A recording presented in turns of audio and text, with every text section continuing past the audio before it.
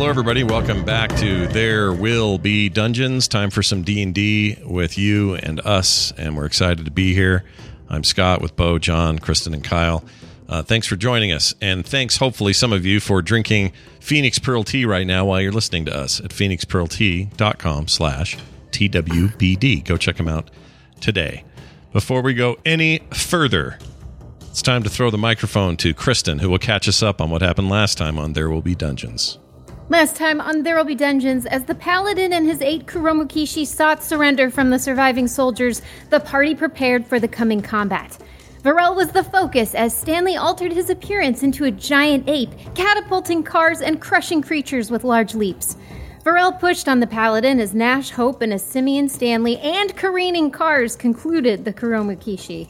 In a final fell fatality, with breaths belayed for Stanley and Hope, Varel swung the sword they had swiped for him and purged the place of the paladin as Nash's noxious foul farts finished off their foes.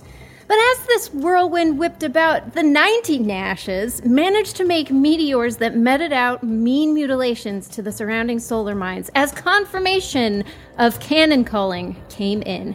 Now rejoin our heroes and their forces as the battle rages for the fate of the wide and weird world of the Wastes.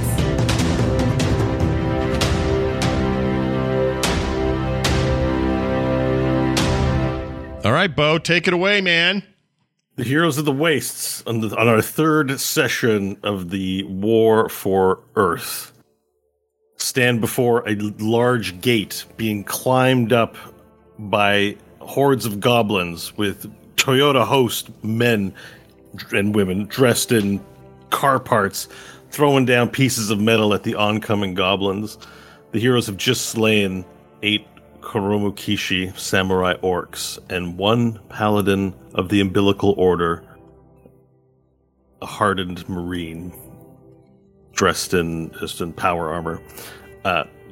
When we left, over the intercom came a voice. So, guys, I got good news and bad news. Which do you want first? Oh, yeah. I think I may have, yes, in character last week, I demanded the bad news first. The bad news is, oh, geez, I don't know how to put this. Most of us are dead. We're all dead. How many? I mean, you're not. So. I don't know. There's me, White Nash, and then there's, well, let's just call him Unfortunate Nash and leave it at that. And that's it? Everyone else all the other Nashes are dead. So, look, we were doing the plan. We went through the mountain pass. We got dropped off and we went through the mountain pass. And, well, there were a lot of guys there. And, well, we were shooting, fire bolts. But, you know, sometimes those things don't hit. And it wasn't looking good. Even though we had a big wall of fire bolts, there was more of them than more of us. And we said, does anyone have any ideas? And some of them transformed into big guys, but it's still, you needed to get the thing done. So anyway, one of our Nashes apparently knew how to summon meteors. I don't know if you saw them or not. Yeah, we see the meteors. We totally did see the meteors. I figured it was, the work of Nash, or Nashes. But please tell me you didn't just kill each other with those things. Well, so he asked me if I thought it was a good idea, and I said, well, if it crushes the anti-aircraft cannons, then, that's a great idea, do it. But I think he forgot to tell me that it would also hit other places. And he kind of blanketed the place in meteors. And, well, he's here now if you want to talk to him. That's why I called him Unfortunate Nash. He made a bit of a mistake, and he feels bad about it. Who you put in charge, Scott? Is it because of the color of his robe? I thought White Robe is White Robe Unfortunate Nash.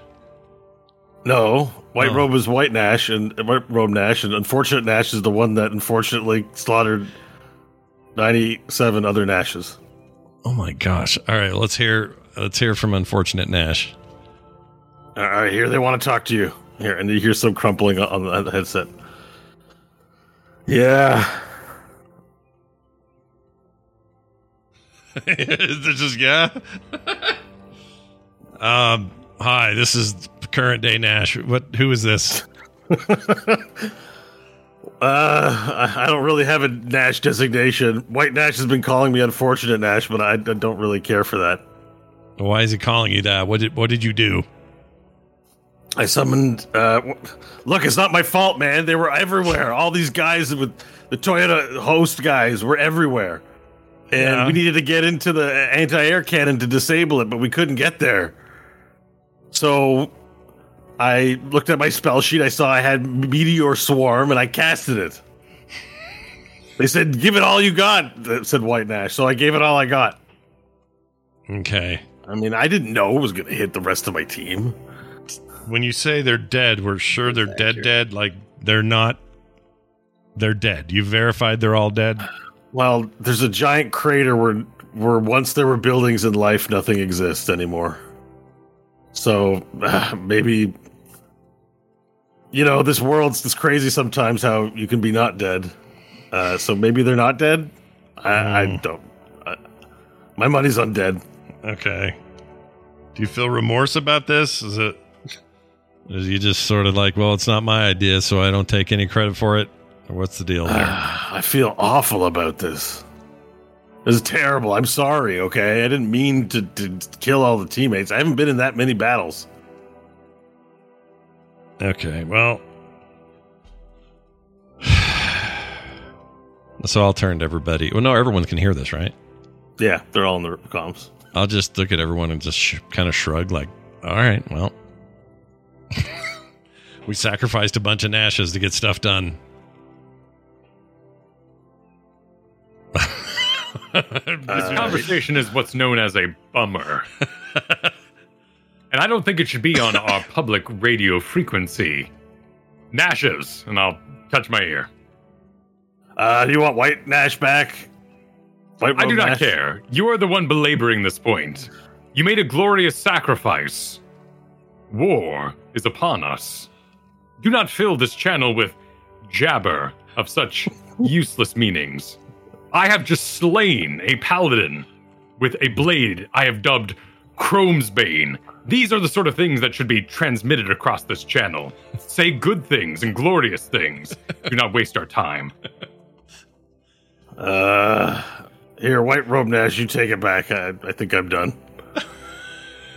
All right. Yeah, so what did I miss? White Robe Nash comes. Sounds like you guys, we have a Nash problem because of you and your Nash crew there. So I told you the bad news. You want the good news? Yeah. We took out the AA cannon, so the anti-air cannon. So, I realized it come at maybe too high of a cost, but it's done. How many total Nashes does that leave us then, including me? Is that 4 of us? 3, I think. Admiral Chrysorius comes on. He's like, Shh, I agree with Vorel. We're still fighting a war here. Are we? With all the anti-aircraft cannons taken out, can the El Handari forces engage?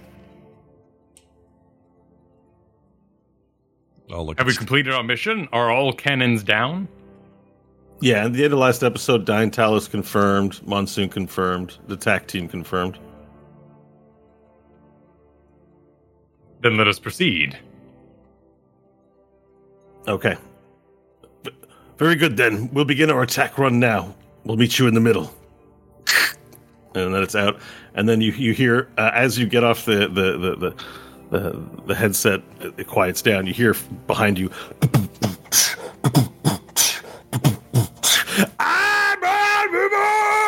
and then a vehicle pulls up behind you. Vorel. Bok sitting on the throne. He's like, bro, go to top. Vorel, help, go to top. And he points to the wall, and you see the goblins sort of scurrying up, but they're getting beaten back down by the Toyota host atop the wall. We must climb for Blowy wall. We'll blow the wall. Come to car. And then he gets out of his throne, and he jumps to the back, and he hits the top, and then some goblins come out, and then 3 goblins hang off this lever, and it opens up the back of this like school bus, half of the vehicle, and a catapult appears. So he's, go up! And then he climbs in, Bok climbs into the catapult, and then he holds his hands out, and the other goblins place blowy in it and start lighting it up. And he puts a knife in his mouth. He holds, we go to top! Go! And then the goblins like chop the rope on the catapult or whatever it is they do. It's a lever, it's not a rope. You have to tie it up each other. Like, chink, and then Bok goes flying up onto the roof. And this is as cars, like the Liberators are still driving around. There are tieflings in vehicles as well. Chaos is happening. There's still a giant battle being fought for the wall. Bok flies up into the air and lands into the pile of Toyota Host at the top of the wall. And shortly thereafter, giant explosions go, and pieces of wall start crumbling down.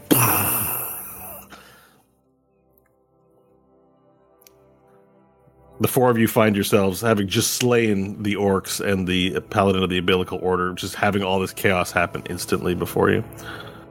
Did the car drive off with this catapult contraption? No, it's there. It's right there. All right, I will slowly turn with a very large smile towards Stanley. Well, Stanley is still an ape, and maybe it's because he's mad about the Nashes and he understood at some level what's going on, or maybe it's just because he's an ape brain, but he has spent the entire time of this conversation picking up rocks, cars, metal, whatever he can find, and chucking it at either the Toyota Host or the wall itself. So he's just been throwing stuff. Oh shit! Yeah, okay. He turned to Stanley to do the smile, and he's busy. He's throwing car debris at the walls, pieces of slow Peter, and roaring. Again, unclear if it's as a reaction to the Nash news or unknowing to it, but he's mad. All right, I'll look curiously at that, and then I'll try to ring my smile over to Nash. What's he looking like? I'm a little not forlorn, just a little in shock that we're down 97 Nashes. My face will grow in concern. I'll look at Hope. Hope will look at Varel and go, we need to get on Stanley's ship, heal up, and start the next phase. Am I the only one who sees a catapult here we could use to throw ourselves above the wall? Varel, we're going to use the ship, Stanley's ship. It can fly in. We can fly with Stanley. He can do the slow fall thing. We all get in the catapult, we fly over, we slow fall down, it'll be glorious. But then we'd have to fight our way to the center. And we need to save as much health and spells as we can. Believe me, I'm sure there will be plenty of resistance once we get to where we need to go. Now the paladin of the umbilical order armor begins beeping here. Beep, beep. Oh, it's that thing again, everyone. Is Nash still floating? Yes. I will grab him like a child's balloon and start running away from the bleeping man. Can I grab the armor and chuck that at the wall? You most certainly can. You would have the strength for it and 8 to lift it, I'm fairly certain. Alright, I'll do that. Alright, let's do an athletics check. I'm already grabbing everything around me anyway. It's a big metal man, and now it's beeping, and that's annoying, so let's grab that up and chuck it at the wall. Give me your ape athletics check. Give me your best ape. Okay, let's see. What is the giant ape? The giant ape has a strength of 6. Athletics plus 23, I mean? 9. So... Yeah, that's right. 25. Okay. So how do you, is it an overhand throw, 2-hand, 1-hand? Do you spin around discus style? He looks like he's raging, so he's just grabbing stuff and and there's like a level of logic, like you can tell deep inside the back part of his ape brain, there's at least a friend or foe acknowledgement, but he hears the beep and you just see him look down, grab it almost instinctually, like what an annoying beep, and then just chuck it one-handed at the wall. Okay, you chuck it and it goes super fast. Whoo, hits the wall. It embeds in the side of the wall, and you can hear the beep echo out as goblins and Toyota hosts fight along the wall. Beep, beep, beep, beep, beep, beep, beep, beep, beep, beep, beep, beep. And a few seconds go by as everyone sort of watches to see what happens, and a giant kaboom boom, explodes from the front of the wall. And pieces of metal fall in different directions. The wall is made out of makeshift like sheet metals and rebar, and so all these pieces go flying. And as they hit the ground, they kick up massive dust clouds, and those dust clouds reach you and reduce your visibility, as now there's this brown mist. But you could hear the wall starting to fall apart as different pieces hit the ground, and with the renewed effort, you hear the goblins go, "Rah!" And they're running, like, even though you can't see, you can see the shadows and silhouettes of goblins run around you, and then you hear and then your giant allies, who are also part of the front wall assault, walk behind you. And they sort of overhead, you see them step over and make their way towards the wall. You hear as they do their like giant war cry, but you can't see the battle anymore because you're in dust. You can still speak because you're communicators, though.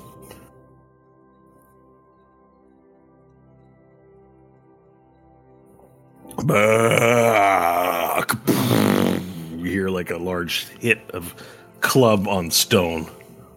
So sad. And I imagine myself being in the catapult flying over the giants, arms doing the momentum thing as I roll in with a big sword.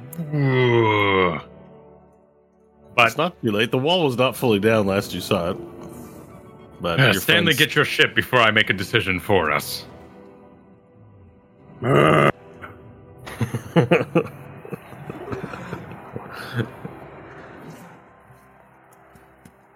Hope will call for the Fate 6. Fate 6, can you hear me?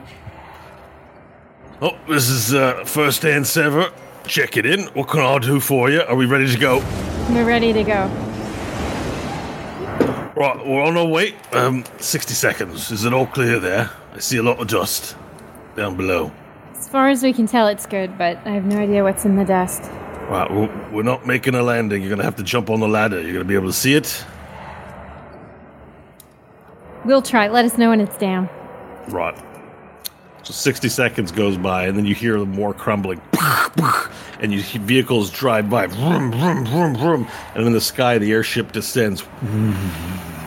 As it moves forward, one of the deckhands is on, the ghost elves is on the side. He throws down a rope, and the rope's there, and you're going to have to, he moves in, starts slow, and you're going to have to get in really quick. So does everyone make their way onto the ship? I mean, I would. No party splits? I would go. Yeah. And as giant ape Stanley reaches for it, his hand turns back into the hand of a human and elf. All right. And grabs a hold of it as he starts climbing. All right, so the party one by one clambers aboard and gets up on top of the ship. And you are now aboard the Fate 6. And we can now revert the Roll20 map back to the battle map, and we can make some updates here on progress. 1 second, I got to sneeze, though. I couldn't find the mute button in time, sorry. Bless you, sir. Bless you. Sorry about that. I couldn't find the mute button. All right, everyone, we should be back to the Solar Mines map. So you see now that the goblins, liberators, giants, and tieflings are attacking the front gate where the Toyota host is. You are now aboard the Fate 6, which I have here. And Uncle Sever approaches you, and he says, approaches you, Stanley, and he says, right then, we're going, the original plan was to head to the center. Any changes to that plan? I don't think so. Our objective remains the same. We have to get this to there. We need some healing, I think, before we start the second phase. Yeah, you can take a short rest if you want. How long would it take, just scale-wise, to fly to the center there? Would it be a relatively quick trip, or if we're taking 30 minutes for a short rest, are they going to have to fly around for a bit? Yeah, it's not going to be. No, short rest would be 10 minutes, I believe. Is it? I think. Oh, hang on. Short rest duration. It says in the character sheet at least 1 hour long. Oh, what? So we're all wrong. It's way longer. That seems crazy. Okay. I always took it as 15-minute rests were fine for these kinds of things. It doesn't have to be a full hour. So Just take your short rest now, and we'll All right. hand wave it a little bit. We're in the middle of a war. You're going to get whatever rest you can. But while you're doing that, you have an activity that you can do. Uncle Sever beckons you over, the party over, and says, Admiral Chrysorius has a message for you. I don't know why I'm giving it to you. It's a bit confusing. And Admiral Chrysorius comes on and says, Celede Prime, please direct where you'd like the ships for coming for attack now. Do you know where the highest concentration of ships would do the best good? And so on the Roll20 map here, I've got 15 ships here. So do you, as a party, you can decide where you want the 15 ships to attack.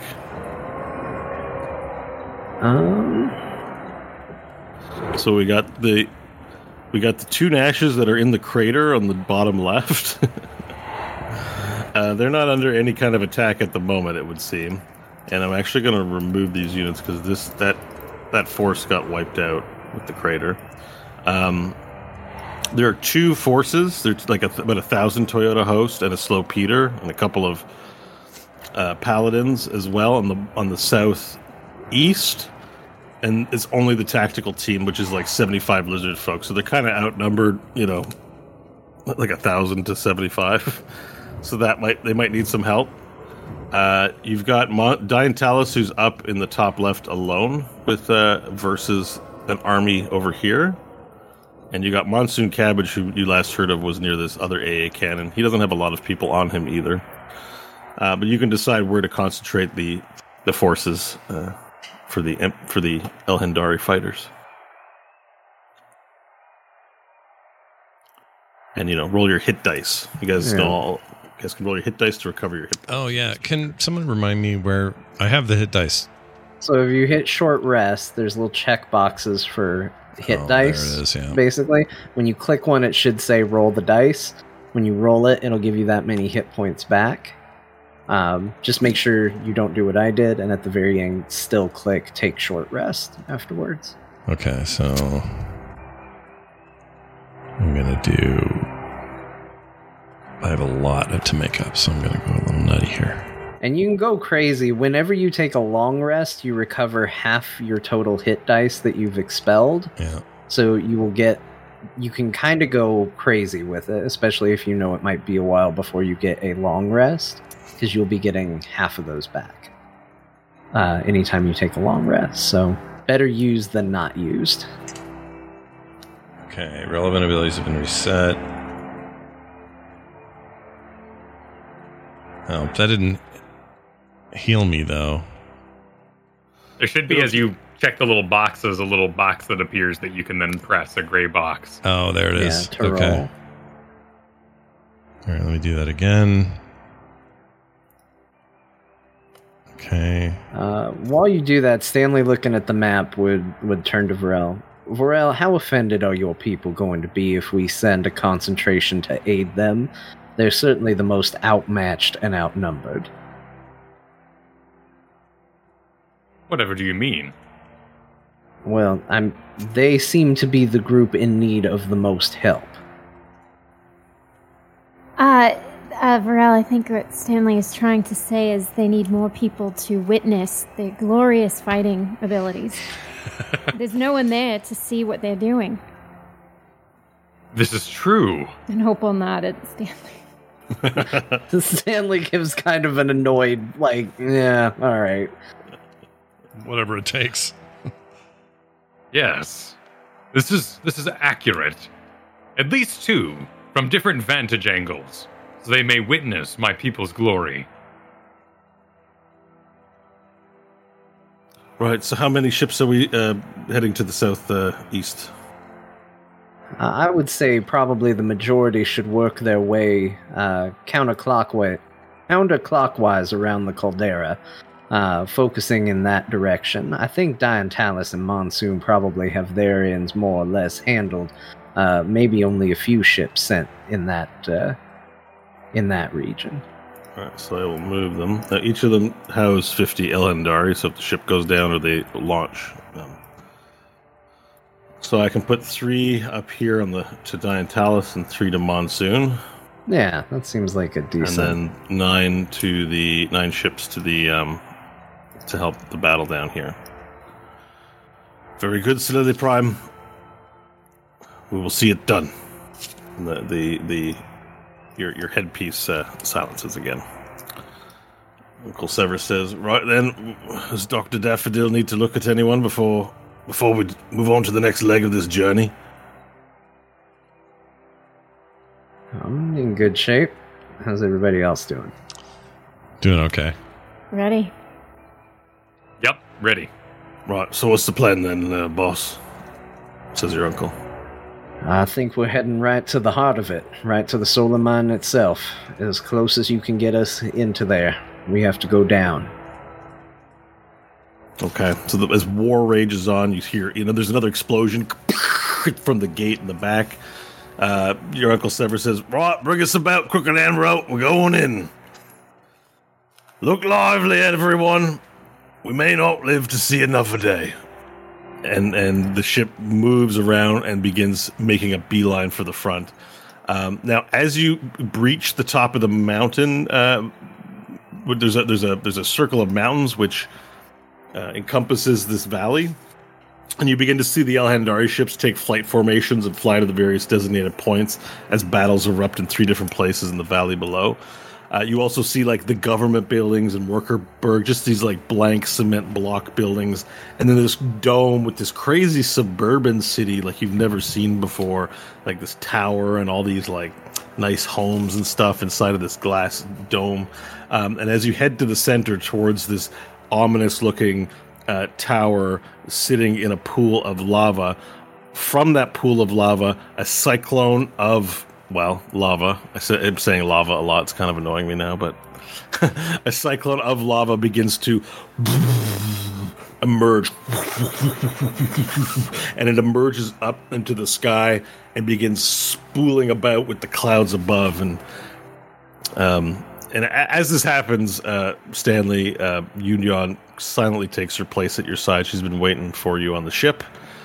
She moves to your side, and you notice this, but then your uncle comes to you and goes, or he doesn't come to you, he just looks at that and goes, "What in the hell is that?" Stanley, is a cyclone of lava in your plan? No, I can't say we accounted for this, but it's still where we need to go. We need to get a closer look, safe as we can. All right, and as the cyclone, as you insist on going, he goes, "All right." And as the cyclone expands further and further, you see these, from either side, these sharp, pointy silver things emerge. And then they go, you see this flapping on either side of the cyclone, as if the cyclone was flying. And the wings begin to emerge, and then from the base of this cyclone, a large bulbous shape comes out.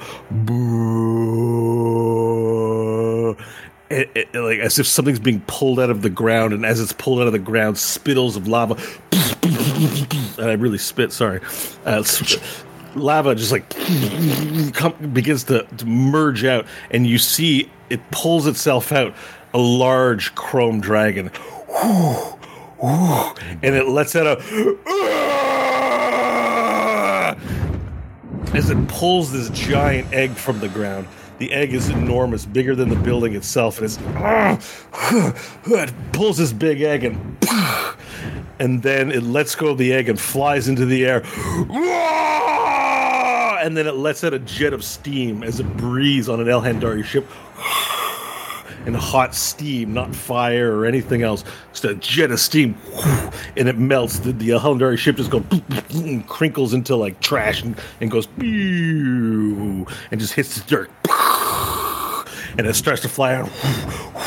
And you hear it over the thing. Lily Prime, there's a freaking dragon. It's taking out all ships. What do we do? No! Ah! And you hear as it takes out another Elhandari ship. It hits the ground. What do you do?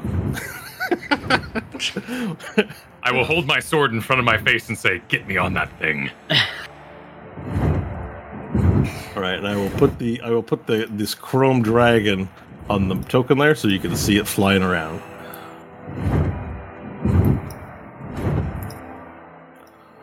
Do you guys see it or no? Yep. Yes. Yeah. Yep. Don't like him. Yeah, we all see it. Yeah, I don't like we him, but I the see him. friggin' dragon.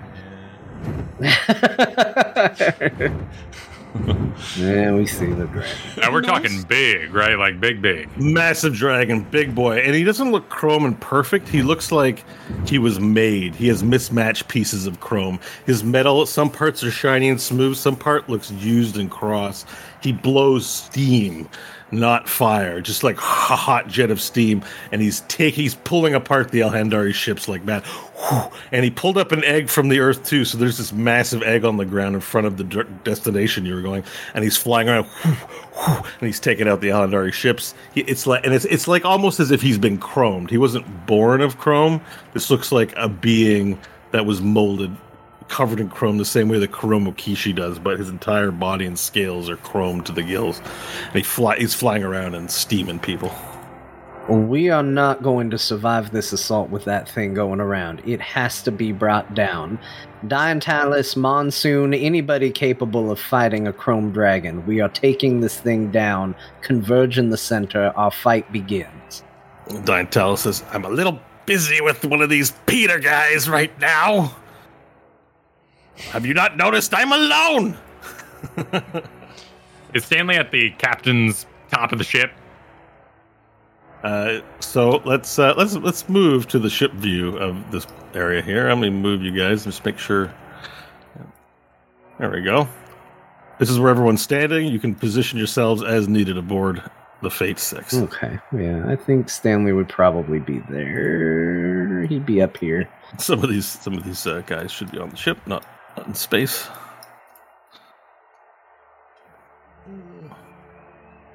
There. All right, I will march across the ship, up the stairs to Stanley, and say, "Get me on board that thing now, or throw me in your brig." You don't have to tell me twice, Vorel. That's where we're headed. Excellent. And I will head to the front of the ship and start climbing where the mermaid usually is, whatever the part of that ship that's called. I don't know. It's not the mast. I don't know. The mermaid place. It's going to be the figurehead of the ship. Yeah, the figurehead, the whatever. All right, so you climb up to the front. Whew. All right, Stanley, we need directions. Straight at it. Tactical approach. Evasive maneuvers. Kobayashi Maru. What are we doing? Right now, you need to get us in position to where we can get on it and you can keep this thing flying. So make sure you are evasive, but get us as close as you can. Okay. Right. But straight on or just in the vicinity? Sorry to keep asking. I just need to know. I've never... it's humongous. Look, we can survive falling onto it. I can catch all of us and float us down onto it, no problem. But we need this ship to remain functional and safe. So, in whatever manner you need to achieve both those goals, see to it. Right. Okay. So, I guess my question to you is: are you making a stealthy approach to try not to be noticed by the dragon, or? Are you... Yeah, we don't want to just fly down its gullet. We want to get to it. So. All right. Well, on behalf of the I want the entire team to make a stealth roll to not be noticed versus the dragon's perception, because you are flying in the sky. It has a pretty good chance of noticing you. We'll say that. A 25 for Stanley. 19 for Nash. 18 for Hope. Okay, and Varel? 19. Okay. Well, the majority of rolls have determined that it falls under its passive perception, and as it takes out Elhandari ships and you approach, you're not yet close to it, but as you get with it in its vicinity, bracing for the fight, the dragon then turns its attention to your ship and goes, I want to roar back. You sound like Tarzan, not a dragon.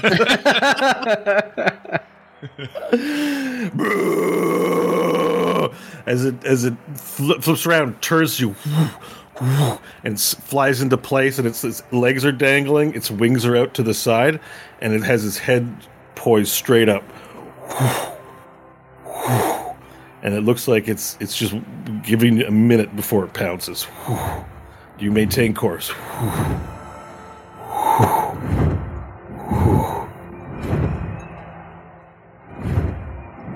Yeah, I mean, we're going in full speed ahead. All right, and as you maintain course, I need everyone to make perception rolls again, please. Perception. A 20. A 20? Okay. 11. 11? 11. Okay, so Stanley, you are the only one with an awareness, but as everyone's attention has been fixated on this dragon, you notice, you count a total with, just like you look around, you see 4 on either side of your ship, 8 humanoid figures racing their way towards your ship as well on either side. They are paladins of the umbilical order, and they're heading your way. I'm giving you an opportunity to react or do something in some way before they reach your ship. I'll place them on the battle map in just a second. I have a tiny tabletop question while John thinks of that. Yep. Are these the same? Is it just now 4 of what we just killed? Yeah, it's 4. It's 8 of the. 4 on each side. It's 8 of those Marines, of those paladins of the umbilical order. So they're now on the map, and they're beelining towards the ship as well. And the dragon is facing you down from the front of the ship. I'm going to put the dragon on the map as well. Just give me a second.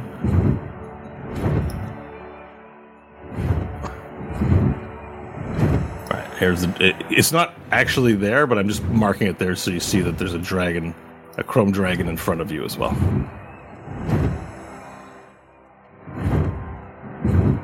How high up are we? We pretty high up? Yeah, I'd say you're, 5,000 feet or something like that. So we need to evade quickly. Okay, this is... when this thing turned from a house to a ship... Uh-huh. Was that a process that was like... Took 4 days to attune and reveal it. Yeah. Well, to attune, but did it take 4 days to transform, or is this like a transformer and it'll turn back into a house? I wonder if I marked that though. Did I not on the equipment? I don't know if I mean, I guess I can just ask you as the DM, is this something I can do? We don't have to necessarily, if it's a no, we don't have to worry about it at all. But we've got things coming at us. We've got it potentially doing a breath attack, and I just want to get the ship out of the way of everything very quickly. Would it be possible to turn this thing into a house, drop for a minute, and turn it back into a ship and pull up before it hits the ground? I don't think so. Okay, that's some fair. Battlestar Galactica Season 3 business for me. Yeah, it's definitely not an at-will thing. Okay. I can't remember. I think maybe we switched it on the inside. No. That'd be awesome. It was upon I remember it was upon attunement, right? Because you had to stay in the cottage. Oh, hang on. All right. This item is connected to an airship. Provides an attuneware with the captaincy of I call it a spelljammer, but it's actually a little inaccurate. Manned by an Elhandari dockyard crew. The ship can be transformed into an inconspicuous cottage. While attunement takes 4 days, once attuned, the transformation can happen at will. Care must be taken not to transform in midair, as the cottage will fall. So the actual answer is yes, it can be transformed into a cottage at will. That's the actual answer is yes. Okay. Yeah. That's what I want to do. I love it. As long as we get the Joss Whedon shake cam and then the zoom in on the falling house. Care must the house be taken. Slow transports back, and there's the kind of boost on the ground and the dust, and then takes off again. Yeah. The transformation can happen at will. Okay. Yep. It can happen at will. So I did not plan assets for this. What? I know. I can't Really? believe it. How could you not have those at the ready? Yeah. All right. So you want to transform it into a cottage at will? Yeah, drop and then transform it back into a ship before it hits the ground and try and salvage. Just to get out of the way, if everything's coming at us here, The idea is and then it just goes down immediately like the stone. Yeah, I get it. Okay, so you can do this at will through the power of your mask. So immediately the ship begins transforming into a cottage. In that it shrinks in some space. Varel, you're now free falling, and yeah. So Varel, you're now free falling. The ship goes away from underneath you. Well, hang on. If I'm, I mean, we were proceeding, right? Do I have momentum towards the dragon? He's far away, so don't go by the map. I was just putting him there so you can see it. He's too far away. Because the map says I'm like 30 feet from him. That's just for reference. It was just there for reference. I completely didn't see this whole cottage business coming. So the cottage transforms. It would rest more on the back area than on the front. You're now free falling. Hope, Nash, and Stanley, you're now sitting inside of a cottage, and the elves have disappeared. So the elves only come out in ship form. So all the elves have disappeared, and the three of you are now free falling in a cottage. Okay, can we see Varel falling outside? Or? Yeah, you see Varel falling, and then he's still looking at the dragon, and the dragon is still poised to strike at the cottage. Looking real sad, like Buzz Lightyear going for the window. And the rocket packed paladins are still have adjusted course and still heading towards the cottage as it lowers down. Okay, it didn't do anything except put Varel in danger. So, all right, we'll transform it back into a ship and see if we can scoop up Varel as we. Yeah. It pops back into ship form. Varel, because you still do have forward momentum. The ground is now getting close, but Stanley, you did it pretty instantly. Like this happened all instantly in your mind. You transformed it into a cottage. You did a quick assessment of it. No, maybe it'll come up later where a tactical advantage will apprise itself. But it seemed like all the enemies were still able to go for you. So you transform back quick enough to catch Varel without any damage taken from the fall. As it switches, bloop, to a cottage, and then bloop, back into an airship. And Uncle Severus just looks at it. All right, Stanley, warn me if you're going to do that, all right?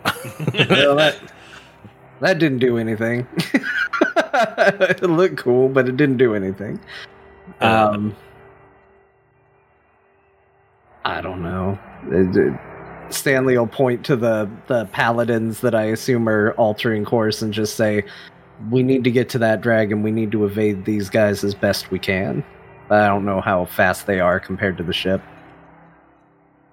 Okay, well, they're gaining on the ship with their rocket packs. If you don't have any moves, like spells to prep, something to get done in advance, a command, then we can roll for initiative. No, it's only Stanley. He made the perception roll. You guys don't see. We don't even know this yet, right? We just know. We're not rolling for the dragon. You're not even fighting the dragon. I gotta move the dragon since it's confusing everybody. You're not fighting the dragon this second. I'm taking it away from you guys. You behave poorly. That's fine. You don't get a dragon. This is for the paladin. But you're in the middle of facing down a dragon, and 8 buttholes are taking advantage of it and landing on your ship. Yeah, but you showed us the dragon, and now it's all we're thinking about. And now we just have these. He'll be there soon. He'll be there very soon. I promise. We just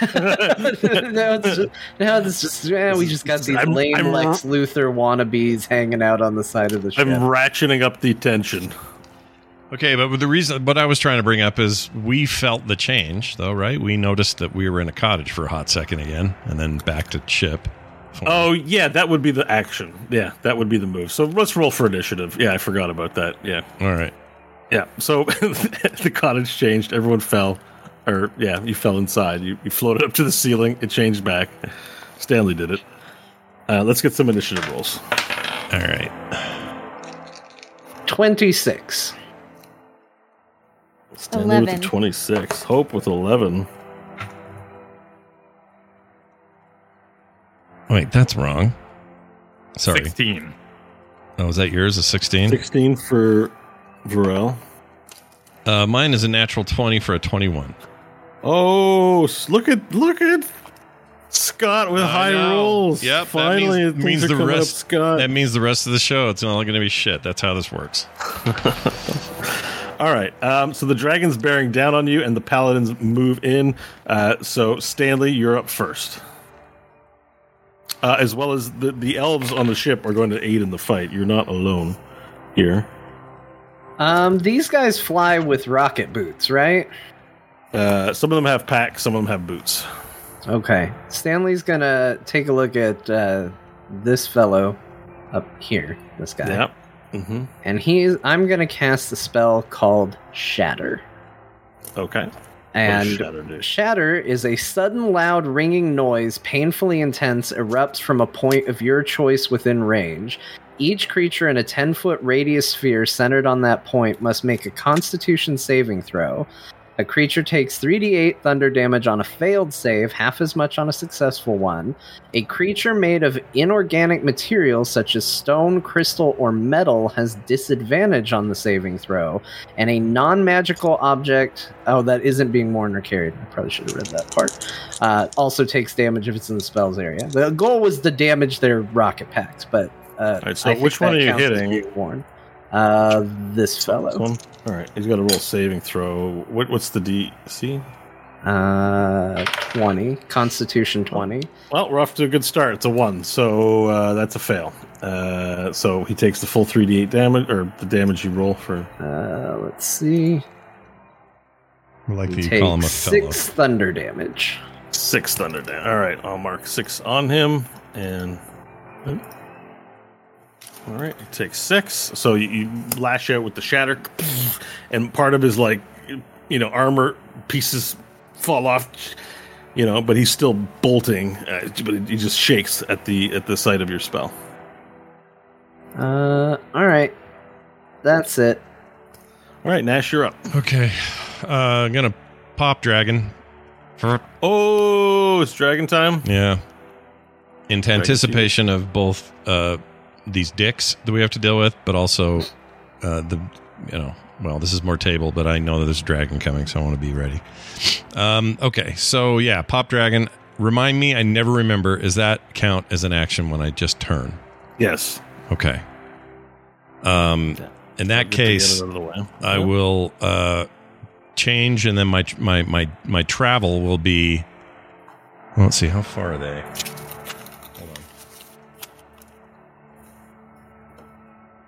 65. I'm going to give control of this to you.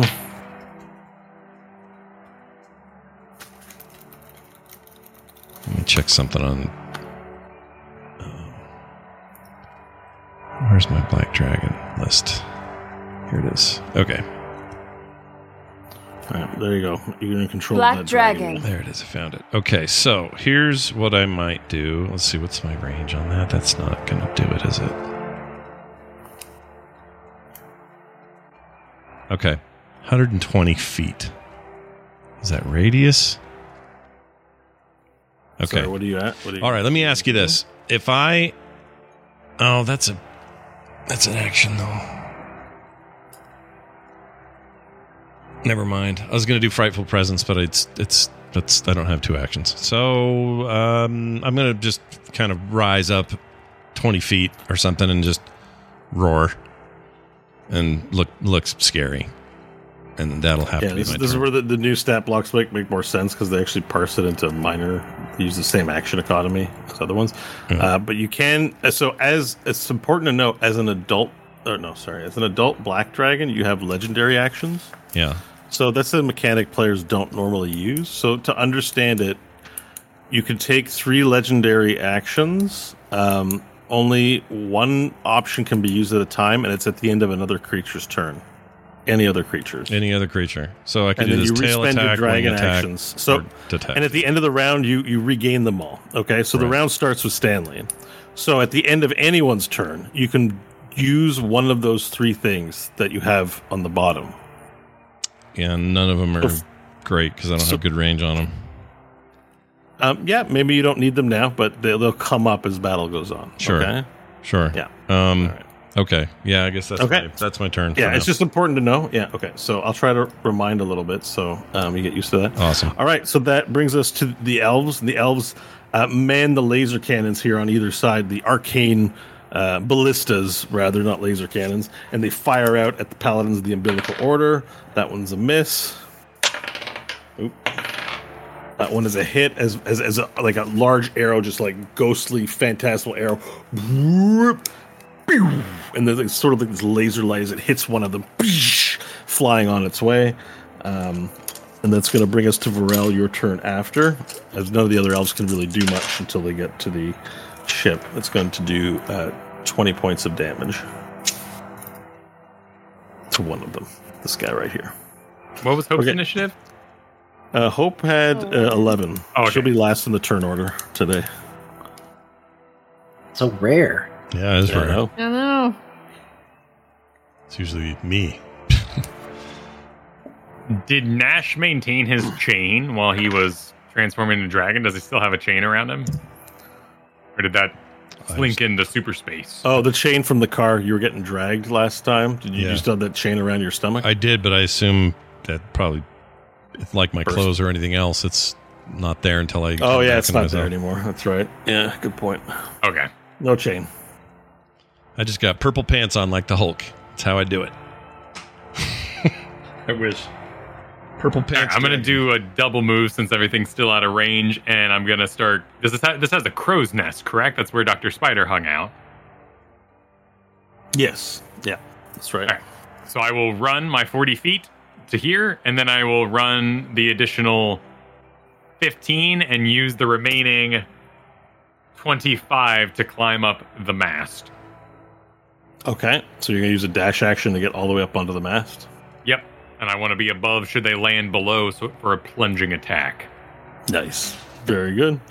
All right, and that does bring us to their turns. These paladins would have some fly speed. So 1, 2, 3, 4, 5, 6, 7, 8, 9, 10. So they're using their dash action, and they land.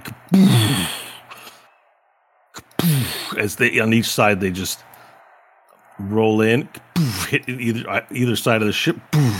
This one here circles around to the back, staying up. This one here circles around to the front, staying floating, while the remaining 6 of them land upon the bridge of the deck. 6 of them all around. Now, they use their dash action to get here, so they don't have any attack actions to take this turn. And that brings us to the dragon. The dragon, seeing the attack goes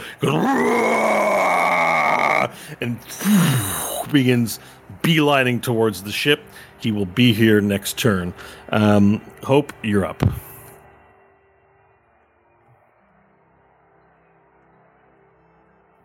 Pardon me. No, it's okay. Some goldfish. Okay. Brawr, says the dragon, while you give chance for Hope to get ready.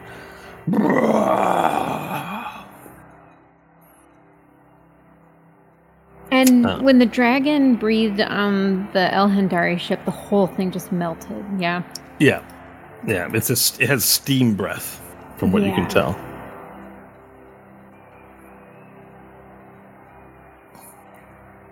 Would there be any inkling that a magic ship could withstand such a breath attack?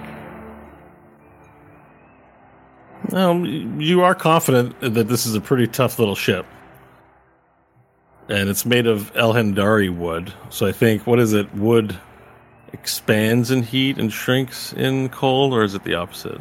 Something like that, though, right? Wood contracts in cold and expands in heat. Oh. That's what it is. Oh, the reverse? Yeah. Expands You in steam heat? wood to make it all bendy. Yeah. But it definitely expands in heat. If it's, you'd have to have some humidity, though. But it's not just like some warm humidity. It's like a full steam jet. Like it'll do damage in the standard way you expect dragon breath to do damage. Yeah. Okay. All right. Hope's pondering some things at the moment, so she's going to come around the dragon clockwise and start attacking the first paladin she runs into. Okay, make your attack roll, please. All right, first one. 26. That is a hit. 11 piercing. Okay, perfect. Let me have a look here. All right, so you find weak points and stab for 11 points of damage. Cool. Second one, 23. Yeah, that's a hit. 12 piercing. Okay, 11, 12. And the third one, please. 22. Okay. And since we're doing a lot of rolls and you made a lot of attacks against these guys, I don't mind just putting it out there. The AC is 20. So you're looking to make 20 or higher on rolls. 13 for the next one? 22 for the next one, and then 17 piercing. 17. Okay, so 17, 12 is 19, 29 and 1. So you full 30 points of damage to him. Cool. And then she'll use her bonus action to throw up diplomacy and make an attack with that. Okay, perfect. I'll get that for you in a second. Make the attack roll, please. Perfect. Hits with a 21. It's a hit. 9 piercing damage. Okay, 9 more for 39 points of damage. All right, you do 39 points, so you go, you rush, as it lands, you rush right towards him from the rear, and you begin finding chunks, cutting wires, things in between the metal plating, stabbing in between, and then using the sword to do the same diplomacy, the rapier. And you hear him go, what is that? You know, as he attempts to turn around to face his assailant. Okay, Stanley, you're up. Stanley's going to spin around to this guy floating on the outside of the ship, and he's going to polymorph him into an innocent little bunny rabbit. Oh. You're going to polymorph the guy in the back? Yep, Yeah, that that one. guy. All right. And the roll... Wisdom 20 save. We'll call him Plummet. Plummet. That's adorable. What's his wisdom? It's not a save. He fails. It's close, though. So you turn him into a bunny rabbit? Yeah. Yeah, so you turn him into a bunny rabbit, you hear a book, and the bunny rabbit goes... as it paddles the air, and then he just starts... pretty much instantly starts falling. He's gone. And then, let me just check my distance here. Where is it? 60 feet. How far away is everybody? Everybody's within range. Okay, so then I'm going to also activate the Mantle of Inspiration. Everybody is going to gain 14 temporary hit points. Nice. That would be Varel, Pope, Nash, I guess Dragon Nash, technically. It'd be on the dragon. Union, and myself will be who gets the 14. And they can move without incurring opportunity attacks if they want to spend their reaction to do so. At this time, like now, right? Right now. Okay. So you got a lot of movement as a dragon.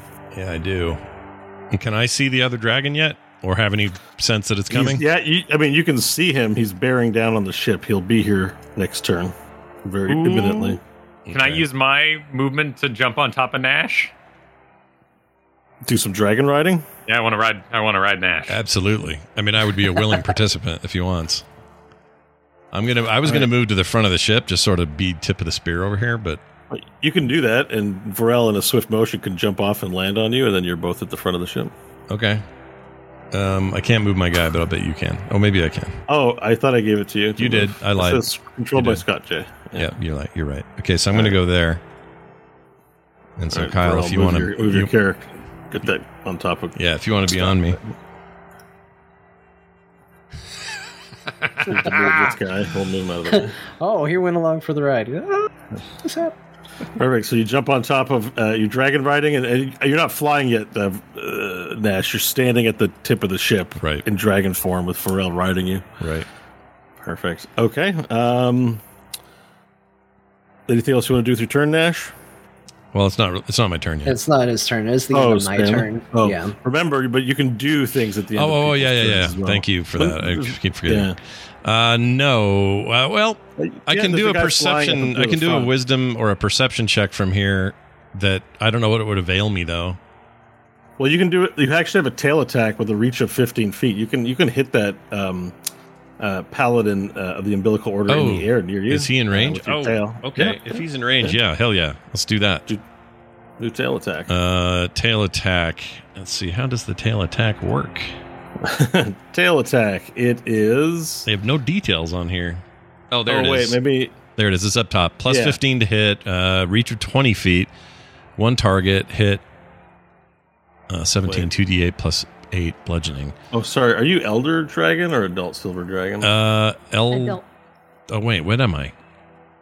What? What dragon am I? You were elder. Hold on. Yeah, I think you might be elder, and I'm looking at adult. That's why I'm just asking, because I'm like, I think I'm the wrong thing. Elder. At levels 13 through 17, an adult level black dragon. So you are level 15. So you're an adult. So it's plus 13 to hit. Okay, so adult. Yeah. Adult black dragon. Adult black dragon is plus 11 to hit, and reaches 15 feet, one target. 2d8 plus 6. Okay, there it is. Yeah. All right, here comes roll for hit. One moment, please.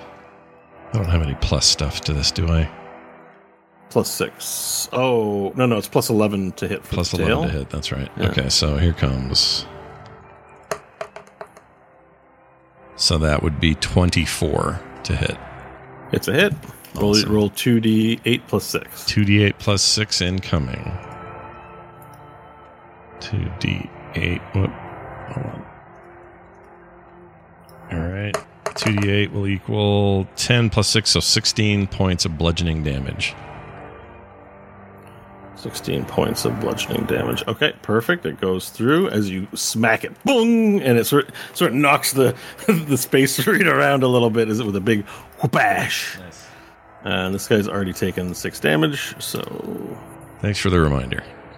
Yeah, I'll try to do that. Remember, at the end of any other creature's turn, you get basically 3 points. And one of your actions costs 2 points, and then you refresh at the top of every round. Okay. Like in Solasta, you fought some legendary creatures. Oh, in yeah, Solasta. that's right. They do that as well. Yeah. Okay. Yeah. So you have that status now. All Awesome. right. So yes. Let me see here. Okay. So now we have Nash. It is your turn. Okay. How far out is the dragon that's on my way at this point? He's beelining. So he's flapping his wings. And then he did the whole wings to the back, and he's diving towards the ship. So he's like not there yet. He will be there in, according to his initiative order, after Varel and the paladins and elves, basically. So he's not quite there yet. Okay. You can ready an action. Yeah, that's what I was thinking. Or you can just go ham on the paladin near you. You also have that option too. Well, all right. But if you prefer to be dramatic, I would just ready an action for when he gets there. Like you're facing him down stoically. Yeah, and I can still tail whip Junior Mint over here every time I get a turn or a swing around. Yeah. I don't know why I called him Junior Mint. Because he's green. That's why. It's green. Yeah. Even though Junior Mints are not green. Anyway, let's do. You know what? Let's ready an action. Let's ready Acid Breath there. Okay, so you're going to ready the casting of Acid Breath. Yep. So as soon as I think he's within the 60-foot line that I need and the 5-foot wide, I'm going to let that fly. Okay, perfect. Excellent. All right, the elves now get a round to go, and they begin to circle around the paladins and make their attacks. Gorgeous Georges comes in. He's going to swing at this guy. And the brave ghost elves, yeah, we'll do that. Jump down, surround the paladins of the umbilical order, not granting them any quarter as they move to surround them. So I'm going to surround them so that, like, they're here to protect you. So they move into those directions to do so. Okay. Yeah. Some of them will resolve hits. But essentially, and that includes Union standing in front of you. Sever and Crooked Hand Row are going to stay navigating the ship, but basically all deckhands, because they didn't really move last round except to do 2 arcane shots, so I'm giving them the benefit of the doubt, but they're basically all surrounded now at this point on the ship, except for the one floating, okay, that sort of you tail whipped. So all the paladins of the umbilical order are now surrounded by the crew of the Fate 6, making attacks on them variously. Let me just... I've got like a quick way of resolving attacks on them. All right, perfect. 4. So, and they there's a lot of missing. There's a lot of hitting armor, but some of the ghost elves managed to make it through with their ethereal weapons. and shocking them or chilling them in some way as they all take damage and get beset upon by the crew. One of them nearly goes down. Gorgeous Georges just takes him and he goes, "Oh, God, Georges! Georges!" as he smashes with ghost fists upon the paladin. All right, and Varel, that brings us to your turn. The dragon's bearing down on your ship. All right, currently off the map though. Yeah. I'm kicking Nash in his sides. Want him to fly into the beast's face, but it's not his turn. He's not going to do it yet. Do you want to ready a particular action for when it appears?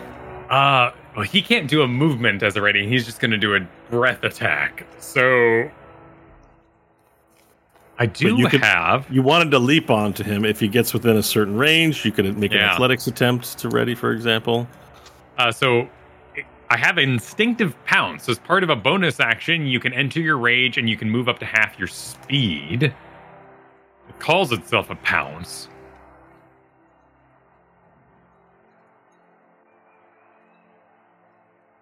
Hang on, let me check the text on rage real quick, because I want to make sure I don't lose a whole rage.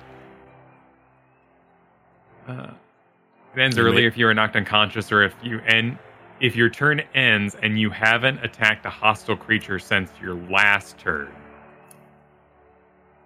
You can throw a shield at that paladin if you want, just like to keep your rage going. That's true. That's true. All right, I'll be kicking Nash to go, but we'll throw a shield at his tail target. All right, let's make an attack roll, please. All right, this is ranged. 28. That's a hit. Roll damage dice for me. Be 6, 13 for the first attack. Okay. And then bring that shield around again. This one would be a 14 versus the AC. Yeah, so that's the 14 would not be a hit. But you do connect with one of the shields, maintaining your rage. As you just as it comes up, you're not even looking, you're just throwing the shield off to the side and just hitting it as it attempts to get closer to you, and you knock it with the shield and it's got to protect itself. It doesn't land. Okay, and that brings us to the paladin's turns. Now we're not going to remind Scott to do a tail slap. Oh yeah, tail swipe. Tail swipe. You're a creature that just ended its turn. All right, so it attempts to fly at you, and you hit it with the shield, and then you hit it with the shield, doesn't do anything, and then the dragon comes out with another tail swipe at the thing. Yeah. So here comes. That is a 27. Yeah, it's a hit. Give me your damage dice. All right. 2d8 plus 6. So that's 12 plus 6 would be 18 points. Okay, 18 points of damage, pretty big. Yep. All right, so as you hit it with the tail swipe that time, you smack a part of its circuitry towards its back, and then it begins free falling. He's shaking as the paladin falls out of the sky and down towards the ground. Cool. You smack it with the tail. All right, the rest of the paladins then are fighting with the other ghost elves, and you hear cries, and Hope and Stanley, you can see this from your vantage point as deckhands begin going down to the lasers of the like they'll shoot at a laser. This guy goes deckhand here. This ghost just goes Whoa! And just disappears out of existence. This one here disappears out of existence. This guy here actually has these sort of micro missiles that just fly up and then land all around him in a circle and clear out the various deckhands on this side here as the crew begins to thin out. We're now up to the dragon. So the dragon has been beelining, wings behind his back, flying straight towards the ship. I will now add him to the map so everyone can engage with him as needed. He flies towards the ship and he breathes in, and as he looks like he's ramming speed with the ship at this point. So he's, and with that, Crooked Hand Row has prepared for this, as you told him to do evasive maneuvers, Stanley, and he veers off a little bit to the left, and as the dragon comes forward, he rams his head into the side. Chrome scratching wood. Do we have any triggered actions now that they're within range? Hope and Nash and Varel, sorry. I think Nash, you wanted to find. I was going to acid breath. Yeah, I was going to do acid breath before he gets to that point. Yeah. And let's do your acid breath. All right, here comes. Let's see here. Okay. To hit. That would be a 20. Sorry. That would be a 29. No, wait. What'd you say? 11? What is my thing? Plus, what is it? Plus what? Plus 11. 11. Okay, so it is. Numbers. So it is 20. Numbers. So it's 30. Wait, yeah, that's a hit. 30's a hit. All right, good. 30's a hit with your, well, wait a second. This is your breath, right? Yeah, it's the same. Well, acid breath is, I make a DC 18 dexterity saving throw. Oh, it's a saving throw. Sorry. Yeah, My bad. As the dragon. We throw all the numbers at the dragon. See what happens. All of them. Deflect the numbers. What do you think of the number 27, dragon? 22. 30. And other numbers I can think of. He's holding his head. So I rolled a 70, which means you're going to get the full 12d8 acid damage on him. Okay. Yeah. So, 12d8. Is that where I'm at? Hold on, let me make sure that's right. Yeah. Yeah, 12d. Jeez. Okay, 12d8 acid damage. Here comes 2, 3, 4, 5, 6, 7, 8, 9, 10, 11, 12. 72. 72 Nice. points of damage. So you breathe, your neck extends out and grows rigid, and as it approaches, you belch a long. Is it a cone? Sorry.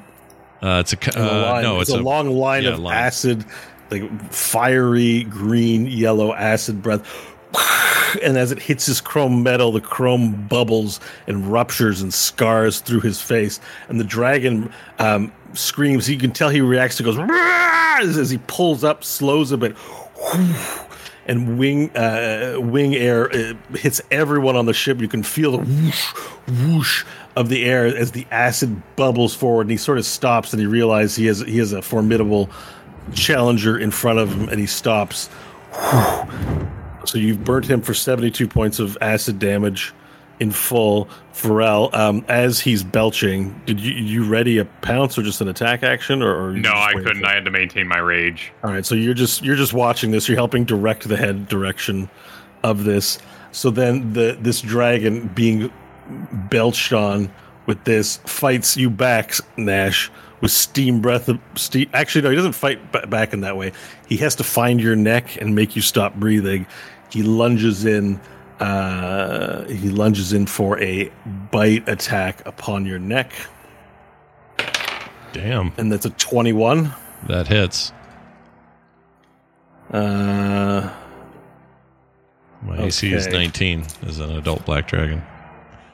So it makes its bite. I'm learning what it's doing here. Hang on. Actually, multi-attack, it does all in one thing as an adult. Frightful Presence and the 3 attacks. So let's start with the bite. So it is a hit, right? Yeah, it's a hit. Sorry. Rolling damage. 20 points of piercing damage upon your dragon form. Okay. So I will mark it here on. We will actually we can track it. You see the health bar above your dragon token? We'll just track the dragon damage there. As he bites you to tempt you to make a stop, and then he slashes with its claws twice. 3 plus 13 is 16. And that's not a hit on the adult black dragon. You have 19 natural armor. 10 plus 13 is 23. That is a hit. That is a hit. So we're going to roll 2d6 plus 8 slashing. That's 7. You take 15 points of slashing damage. 15 or 50? 50. 15, 1-5. So okay. Again, we can mark this on here. You were down to 160 hit points in dragon form. Got it. And then we have Frightful Presence. So each creature of the dragon's choice that is within 120 feet and aware of it must succeed on a DC 18 Wisdom saving throw or become frightened for 1 minute. So don't worry about that saving throw. You're immune to it. I nice. am. You're all immune to it. Yeah. Oh, we all are? Yes. Because of the bountiful feast. Including Union, who joined us for the feast. Our excellent breakfast. Yes. So everyone ate the feast. The other good news is ghosts are also immune to frightened. So nobody has to roll on this entire ship. There isn't a single person on the ship that has to roll frightened for the dragon, which is kind of awesome. That is I gotta awesome. say. But it's part of the multi-attack for the dragon is that he gets his frightful presence proc as well. So he roars out, he swipes at you twice, Nash, and he bites your neck, and you're not grappled, but now he's there's the battle between you two at the front of the ship as he's flying and wrestling with you. Pretty cool. Hope, you're up next. Okay, Hope's gonna keep her fighter focus and go back to the paladin that she damaged already. And Okay. attack it. Yep. Make the attack roll. Alright, first one hits with a 26. It's a hit. Roll your damage dice, please. 14 piercing. All right, describe how you slay it. Remember, the ghost elves are around it too, so you wheel your way through and they're all pounding on him, including Gorgeous Georges. But you get the kill. Alright, so she jogs in and does a very focused thrust into the heart area, trying to get his... Would he have... He's still kind of human, so his aorta. Oh, So so he you bleeds out. trying to find a Pulls it. weak spot? Okay. Yeah. So Okay. she hits it, pulls the rapier out, and then immediately goes to the next paladin. Okay, and the paladin just like falls to his knees, bloop, hits the ground face first, and you move to the next paladin. You can't walk through Gorgeous Georges, or you may suffer force damage, I think, from ghosts. You end your turn inside a ghost. Gross. No, I don't think you... Oh, no, you think I can did. move through a ghost. Yeah. It takes 1d10 force damage if it ends its turn inside an object. I think if you end your turn inside of it, you would also take damage too. So, just a FYI. Oh, okay. I don't. But you think I can actually... attacked the ghost, I think you am can actually walk through the ghost, I think, technically.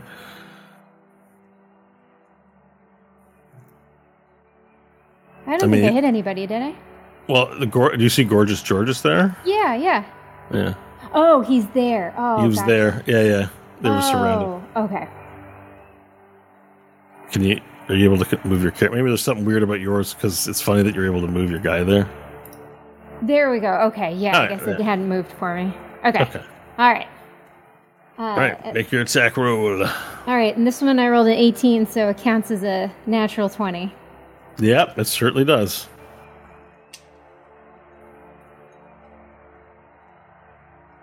Let's get that double damage for 17 damage. Okay, that's a hit.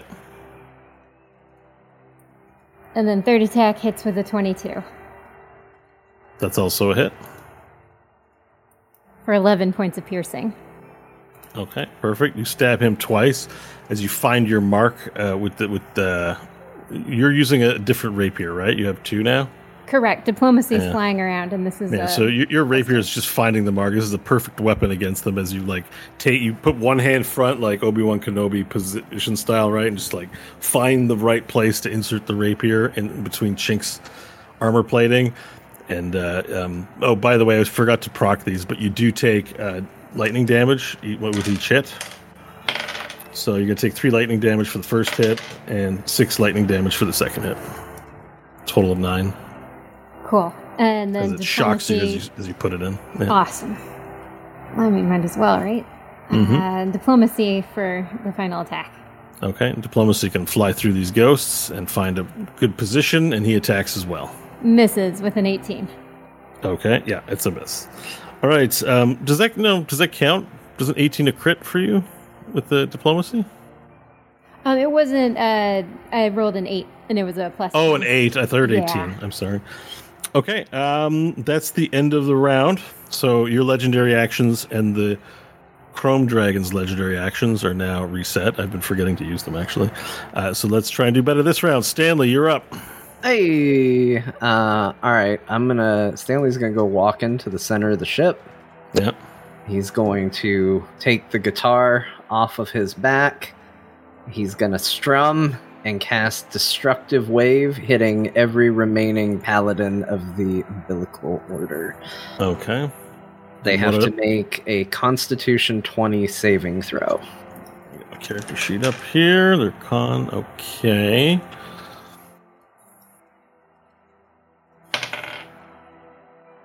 So 6 plus Constitution. What? Sorry, 20. 20. It's a fail.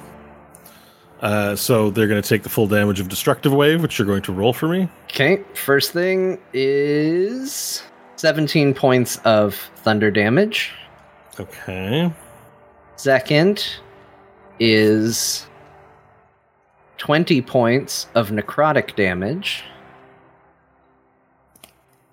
And any who failed are knocked prone. Any who failed? Oh, they all failed, so they're all knocked prone. They're taking 37. So that means... Okay. It's 37. Okay. Well, you've killed so far at least one. Nice.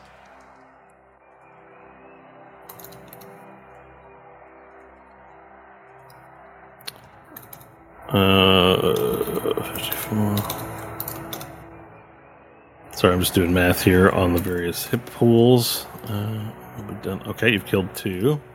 Okay, you've killed 2, and the other ones are prone. Okay, so there was 5 remaining on the ship. The 6th one you hope just killed. The 3 of them have been knocked prone. So you let out that wave of force, and it moves through. It only affects like people that you choose for it to affect, right? It does nothing to your allies. So it moves through your ghost elf crew, hits the Marines, knocks 3 of them right down on their ass. They fall with heavy power armor, and the 2 of them immediately sort of blow apart, like their wrists fall off because their pieces are modular. They sort of just fall over, getting hit from it. One of them actually, they don't move though, right? They're not. This isn't force movement. No, yeah. They just fall prone. Yeah, so they fall prone in place, and 2 of them perish. They're marked with red, the ones that are perished, and they're marked with the little black symbol, the ones that have fallen prone. Is there any more embellishment you'd like to do, please? No, I think we're good for now. That'll do it. All right, and that brings us to Nash. Oh, wait, you have an end of turn.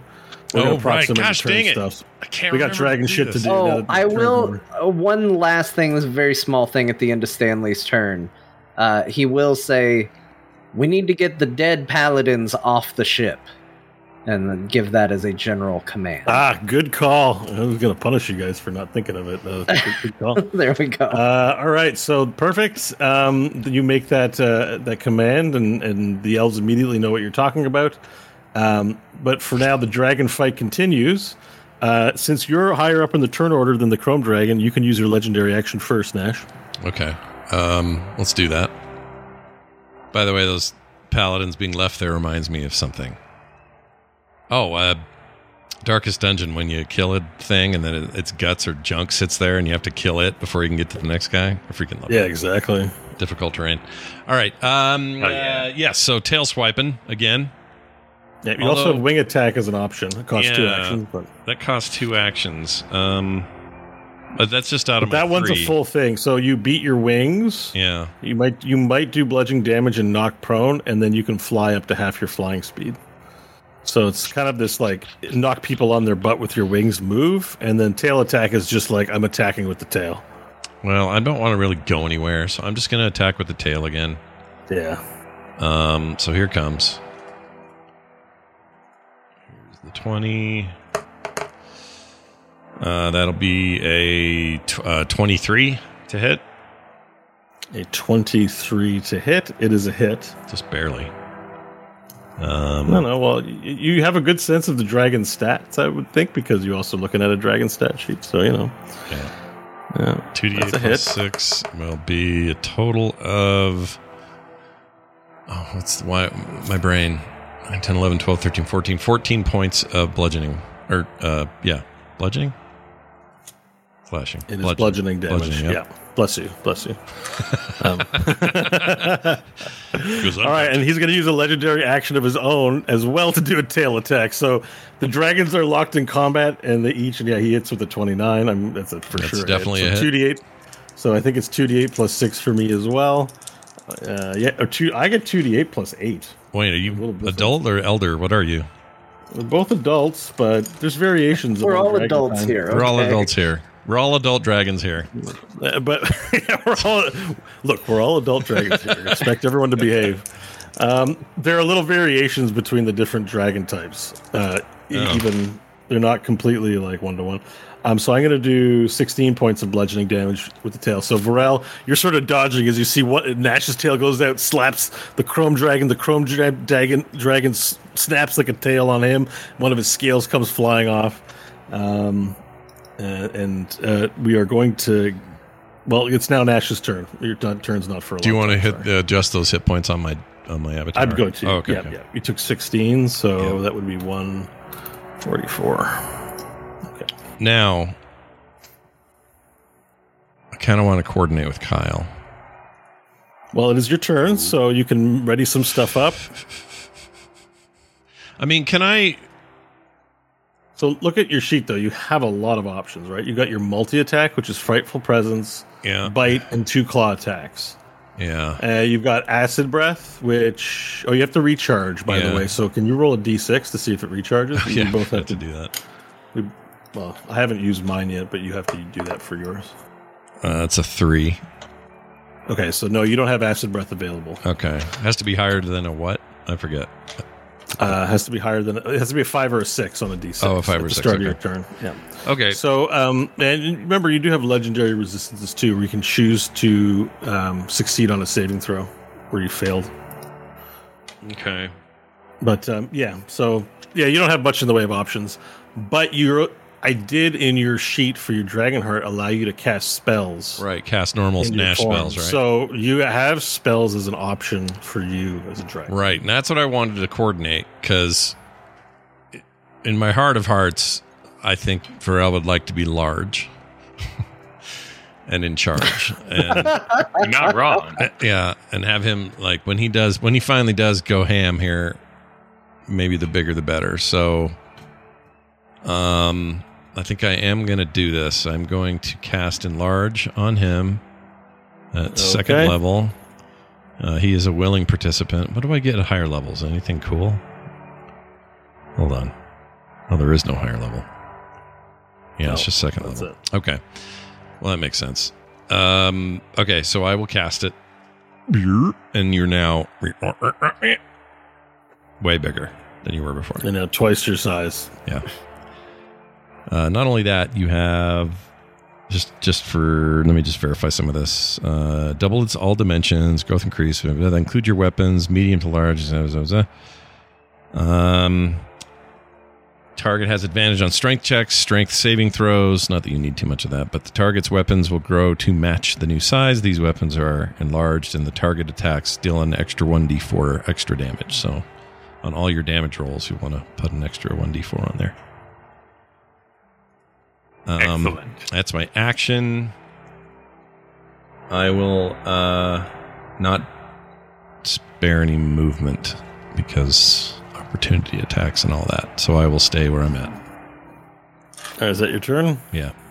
All right. Well, legendary action for the dragon. I'm going to tail attack you to break that concentration. Great. Oh, no. No. Big Varel, tiny Varel. Oh, this will suck.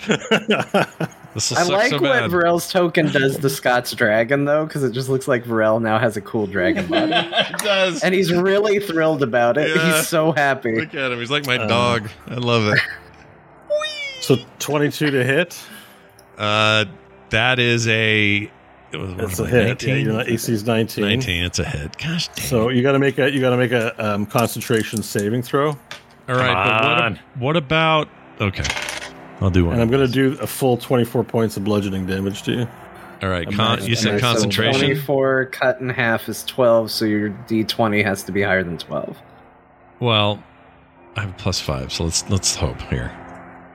A +5 to what? To concentration. There's no concentration +5. I think you're looking at Constitution. Oh, Constitution. Sorry. I'm looking at Constitution. You just have to roll 12. There's no modifier. Oh, I just have to roll 12? That's it? 12 or higher.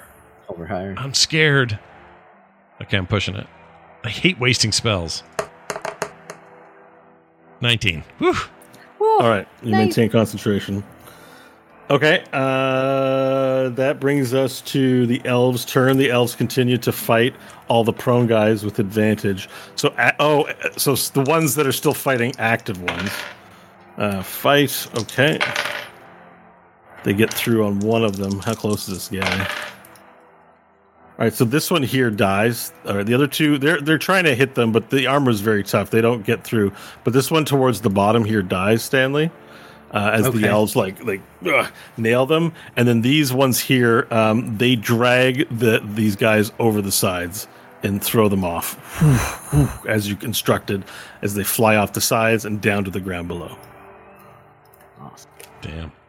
All right, So now that we move to Varel, your turn. You're now twice the size, riding upon a black dragon with a absolutely gigantic chrome dragon bearing down upon you. It's finally time to act. All right. Yeah. There it is. Visually in this picture, is it accurate? Does it have the horn? Yeah. Yep. All right. That's how it looks. That's as badass as it looks. So since I was kind of riding Nash, I'll just sort of stand up like you would, getting off the seesaw as an adult. And I want to jump onto the dragon's neck and grapple it. Okay. So I want to athletics roll. Riding that dragon now.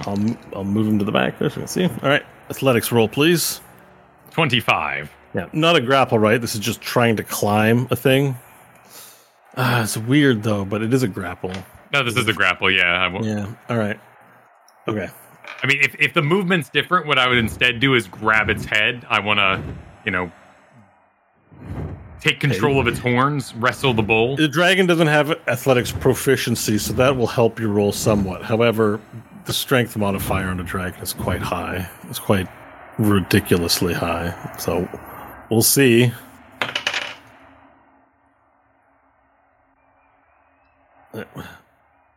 Wait, 8 plus 8 is 16, right? Correct. So 26. You got 25? Yeah, I rolled a 25. So you jump up, you go to grapple him, and he shakes you off. He just sort of shudders, shakes you off, and you begin falling to the ground. Shit. Well, can I wait? Hold on. How far away is he? Do you have a reaction, Stanley? I believe Featherfall can be used as a reaction, but I think I'm too far. I also have, this is an attack round, so I get a second attack as a grapple attack, so I can try again, but at this point I'm... Oh, no, hang on. So extra attacks doesn't mean you get extra grapple chances, because... If they're grapples as attacks, yes, because grapple is an attack. It is an attack action. Yes, but I think the attack action is okay. Let me just double check this because I'm a little fuzzy on it because I know while we're doing rules, Scott is actually correct. It is a Constitution save for maintaining concentration. So he actually did have his little plus. Oh.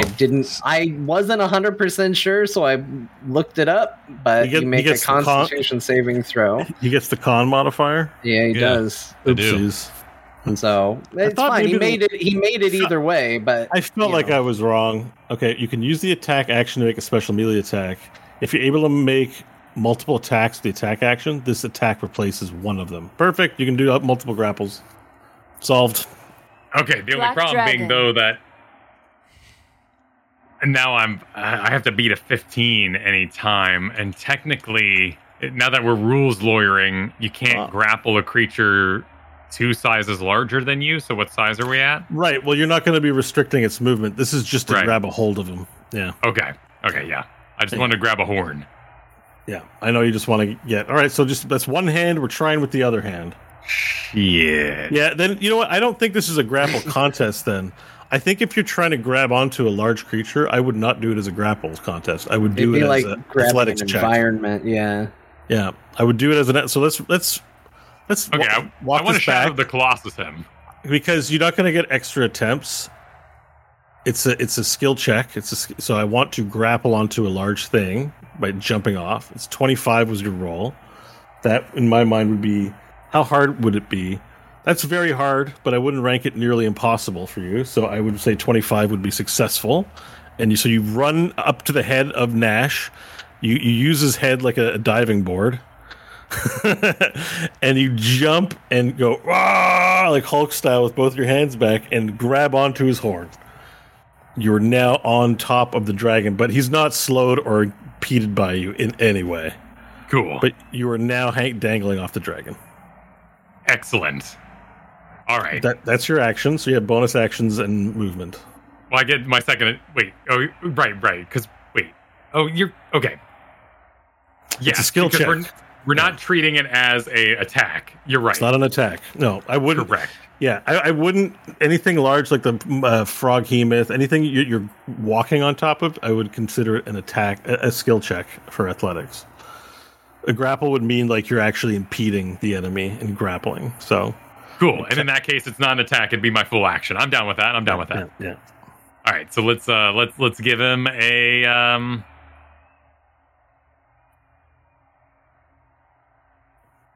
Let's hook him. Oh wait. Is this bonus? It's temporary HP. No, I don't want to do that. Okay. Could bite him. I'll flame burst him now that I'm on top of him. Okay, flame see if it does anything. Sure. So as you go to flame burst, it does 4 damage. The chrome seems to embrace the flame. It dances across the surface. Oh yeah, bummer. Should have thought of this about the fire. All right. Well, I've still got a hold of him. That's my turn. Reminder to Nash to do something. All right. Well, it is end of your turn, which means legendary actions can take place. The dragon is going to continue swatting at... I'm going to burn the last of his legendary actions this round to swat Nash again with a tail attack. Great. I think you still have one left, too, for this round. I do. So you can use that now, too, if you want. I'll do it 17 now, yeah. to hit, and he doesn't hit you. Nope, he misses. That's a big old ass miss. It's not miss. 17, it's 19 to hit. Sorry, wrong modifier. 6 plus 13 is 19. Yeah, he does hit you. Then he does hit. Okay. Yeah. All right. So your modifier is 11, so when I go to your sheet, and then my modifier is 13. It's super fair, I know. So you take 16 points of damage. Okay. There. Yeah. Bludgeoning. All right. I'm returning the favor for a... Oh, that's not going to hit. For a 19. A 19? It is a hit. It is a hit. Yep. I guess I'm thinking your modifier's higher. Okay. Or my modifier's higher, but our AC is the same. Okay, so there's a hit. So now let's give me some damage. Damage. Tail attack. Yeah, tail. I think it's 2d6 plus 8 for you. Yeah, 2d6 plus... No, 6 plus 6. No, it's 2d8 plus 6. 2d8 plus 6. Yeah, 2d8 plus 6. So that's 8... 16 points, right? All right. Yep, 16 points of damage. So he smacks you in the head with the tail. You smack back again. You've hit each other 6 times with tails, like in this round. It's just 2 dragons smacking each other with tails. Yeah. At the front of the ship. 16 points of damage. Okay, perfect.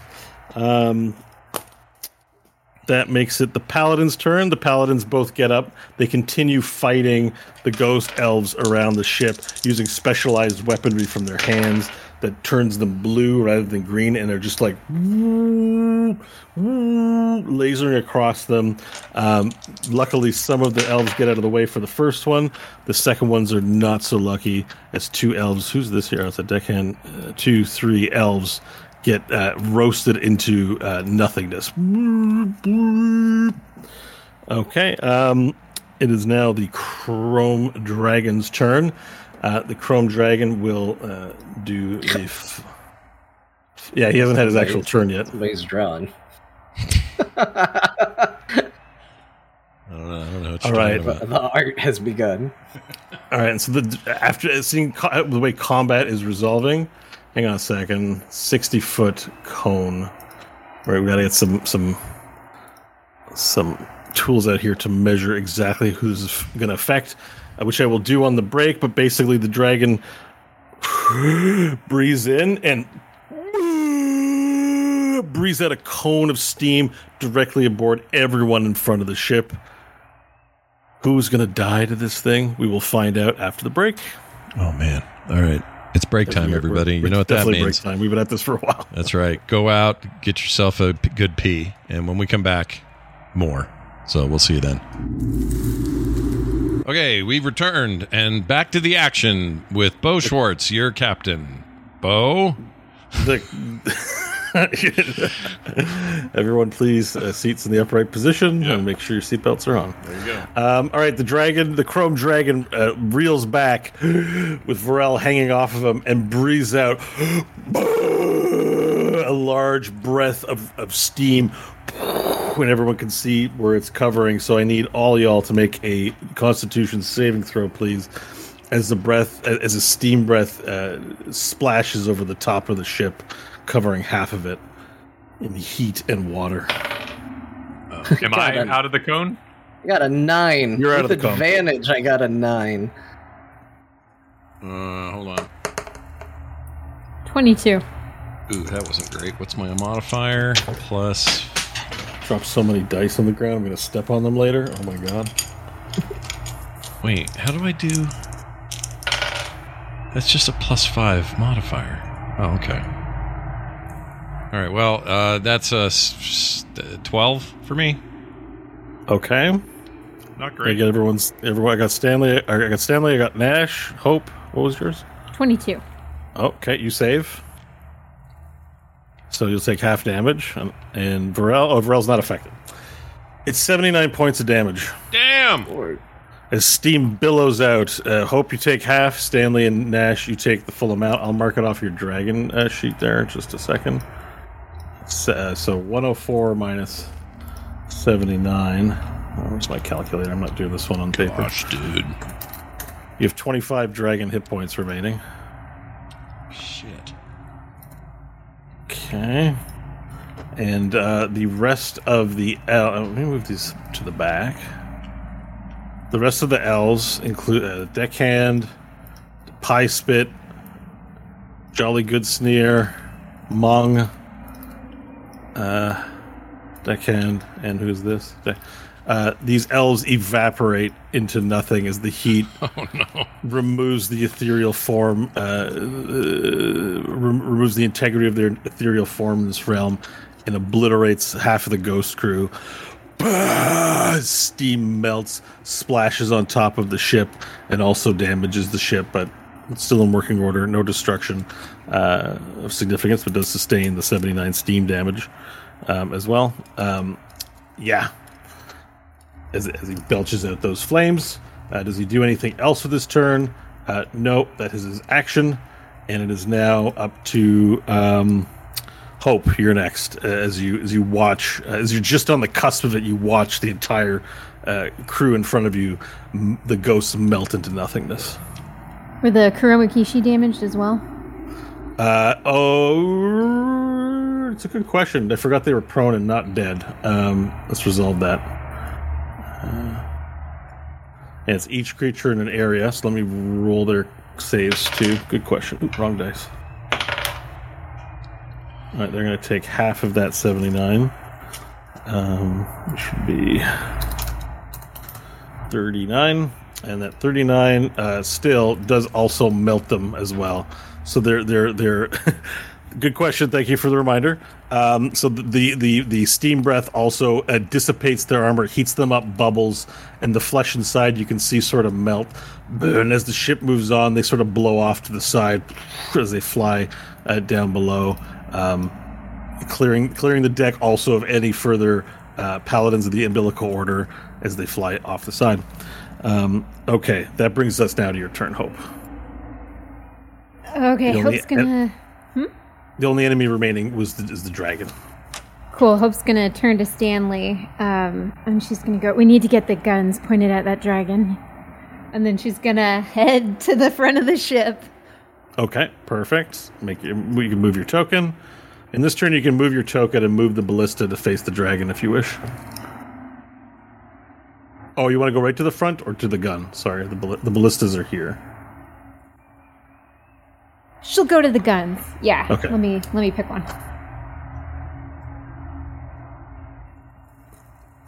All right. You go to the ballista, rotate the ballista around towards the front of the ship.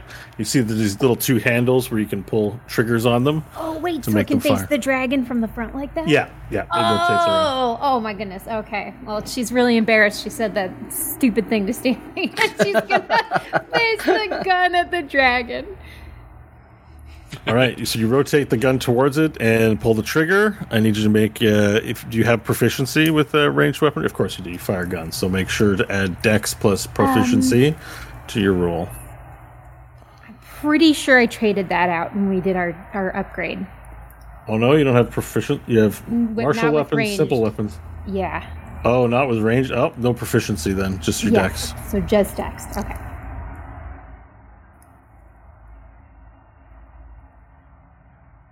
$12. All right, you fire at 12 and fire off the arcane beam as it sort of shaped into an arrow, goes whoop, poof, flies into space, missing. All right, that's the end of the turn. I don't have any legendary actions. Nash, you have one. Oh no, you used your last one too. I think. Yeah, quick question: Can she can still take her 3 attacks with it? Yeah. Yes. Yeah.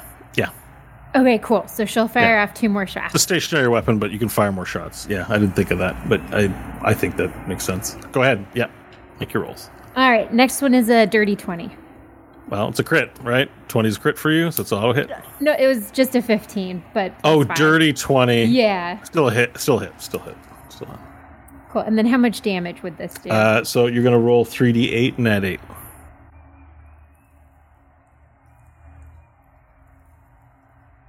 It's force damage. So 20 damage. Okay, 20. Marking it down. And we'll just check the immunity here for force. We're good. Okay, so you do 20 points of damage. Perfect. And then same roll for the 3rd shot. Hit. 3d8 plus 8. 18. 18. All right, so the first shot misses. The next 2 as you bring it in closer and aim. Hit twice, once for 20, once for 18. 140. Yeah. Okay, the total damage inflicted upon the Chrome Dragon is up to 140. And yeah, you fire 2 shots and it hits him. It penetrates the chrome, leaves bruising, but the Chrome Dragon is still in full extended neck mode, having just breathed out the steam onto everyone. We are now at the start of a new round, which means legendary actions are replenished for Nash and for the dragon. Stanley, you are up first. All right. Stanley is going to move just to be tactically closer to everybody. So he's going to kind of move down here, spread out a little bit. And let's see, where does that put me in terms of morale? Okay, pretty good. All right, so first thing, as a bonus action, we're going to, seeing as I think most people took damage, we are going to once again do our, what's it called, Mantle of Inspiration, 14 temporary hit points back to everybody. And they get free movement without incurring a reaction if they want to use it. That's a bonus action, and then for my action, we'll go ahead and fire 3 beams of Eldritch Blast into the dragon. All right, 3 beams of Eldritch Blast. Let's go. Make those rolls. A 16 to hit, and then 2 25s to hit. I think that's 2 hits, right? 2 hits. 2 hits, yes. 9 points of force damage and 2 points of force damage. Okay, so total inflicted is now at 151. And you fire off the Eldritch Blast twice, hitting him. The dragon is unaffected, but is taking damage as chrome chinks. Oh, you know what? I take it back. Let me keep rolling. I forgot I got advantage. Let me just see if that other one hits. Sure.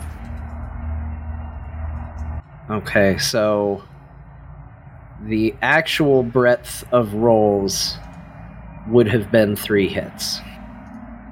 Okay. Then roll the extra damage dice for the 1 hit. Really glad I fought for this 1 additional point of damage.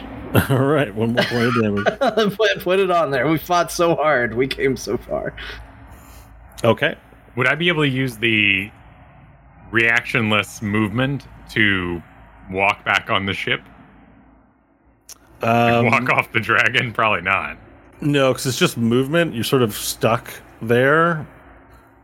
You can't really. I mean, if you can jump as part of movement, you are looking, about 10 feet out-ish. You could probably leap back, but you'd have to clutch onto the side. So I'm going to require an acrobatics roll to see about your ability to not miss the ship. I'll stay here. All right. Okay. So Stanley, anything else for your turn? Nope, that'll do it for me. All right. End of turn actions. I'm going to have a tail attack come in after Nash. Great. Nash, you want to do anything? No. Well, I mean, I'll roll against her. I'll see if you can hit. You gonna hit? Yeah, but you have legendary actions too. Yeah, so but can I go? Do I get to go before you, or can we? Yeah, but you are higher in the order, so you would get your tail attack first. Oh, well, then hell yeah, let's do that. All right. Tail attack incoming. Here we go. Come on, be a good roll, you big piece of shit. Come on. Oh, jeez. So that's 19? That's a hit. 19, it is a hit. Roll your damage dice. Sorry, that's 20, not natural. 2d8 plus 6. Damage 8, or damage dice coming in. 2d plus 6. So that's 11 points of bludgeoning. He takes 11 points of damage. We're up to 163 inflicted.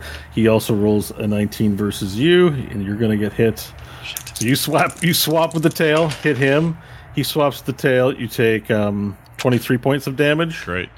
So that doesn't. You have 2 points remaining in dragon form. Okay. Well, no. Do I get the 15 Stanley gave us? So it should have. Yeah, then you'd have your temporary hit points. Yeah. Sorry, okay. I'll re-add 15, so you're at 17. Sorry. Okay. Good call. All right. Yep. Great. Not that it doesn't matter. No, it matters. You don't want to drop your dragon form if you can't help it. Yeah. All right, Nash, it is now your turn. All right. We're gonna go. How often does he get to roll to recharge his breath? Oh, I gotta do that now, don't I? Yeah, you gotta do that once at the top of the round. 5 or 6. Okay, come on, baby. Ugh, 3. Didn't work. Yeah. No breath for you. Okay. Let's go with a multi-attack. Use my frightful presence, and then I get 3 attacks. Here we go. So frightful presence would be first. I gotta roll a save. Oh yeah, you gotta do a save on it. So frightful presence, you have to do a DC 16 wisdom saving throw. Oh, saving throw? Okay, I just choose to succeed. Well, let's roll first. I have to do it after. 12 plus. It's a wisdom saving throw? Yeah. Never mind. I just pass. That's okay. Okay. So we're all good. No frightened. No worries. Okay. Let's do the melee, the first bite attack, or the 1 bite attack. It's 2 bites and 1, 1 bite, 2 claws. Right? Yeah. I think that's right. Okay, here comes the bite. Bite will be... I got to roll for hit. Hold on.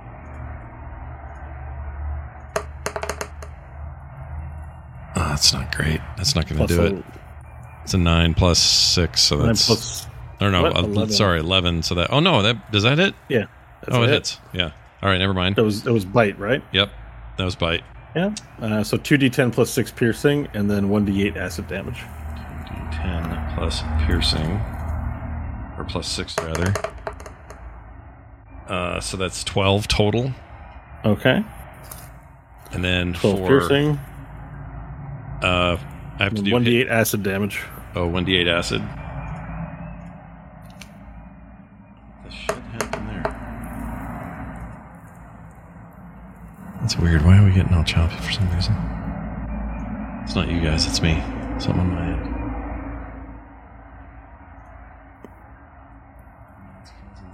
Is it recording? Is that why? Oh. Huh. Got some technical difficulties. Okay, looks like we're okay. I don't know what was causing that. All right, sorry. What was I rolling? 1d8. Oh, I got a 1. Okay. Welcome to the one club with John. Yeah. All right. So, total damage inflicted 176. Now I got my 2 claws. You have your 2 claws to continue. So I got to give you two. Well, 1 hit roll per claw, right? Yep. Okay. Here we go. 18 plus 11. That's a hit. Yep. Claw damage is 2d6 plus 6. That would be 11 points of slashing damage. Okay. And for acid, because I get an extra acid on that, right? Or No, is that that's only on the bite. claw? Or Claw is bite? just 2d6 plus 6 slashing. Okay, so you so- get a second one, though. All right, so there you go. So there's that. Let's do your roll. Oh, shit. Close that. Okay. Here we go. Here comes hit for the final one. That's a hit. That's 26. Yep, you got it. And damage will be 2d6. So 10 points of additional slashing damage. Up to 197 in damage inflicted. As you bite and claw at him, and the dragon begins to show wear and tear as chunks of plate of chrome plating fly off of him and scales and blood. You make a claw attack and a blood trail of 3, blood streams just go whoosh, whoosh, whoosh, as the sky is filled with blood flying past Pharrell's head. Nice. Okay, that's the end of your turn. He's going to retaliate, of course, on your turn, having taken a lot of damage now. He's going to do wing attack, and he beats his wings. Each creature within 10 feet must succeed on a dexterity saving throw. That would be Varel, and that would be Nash. And that's it. So both of you need to make dexterity saving throws, please. What's the dex? Or what's the... I guess you'll tell us. We'll find out after the roll. What do I got to beat? Just tell me. DC. What's the DC? You'll find out. 19. 19. Okay, you both fail. Great. You're going to take 2d6 plus 8 bludgeoning damage, so that's 12 bludgeoning damage to each of you. Okay. All right, as he flies up and he just everywhere, wind.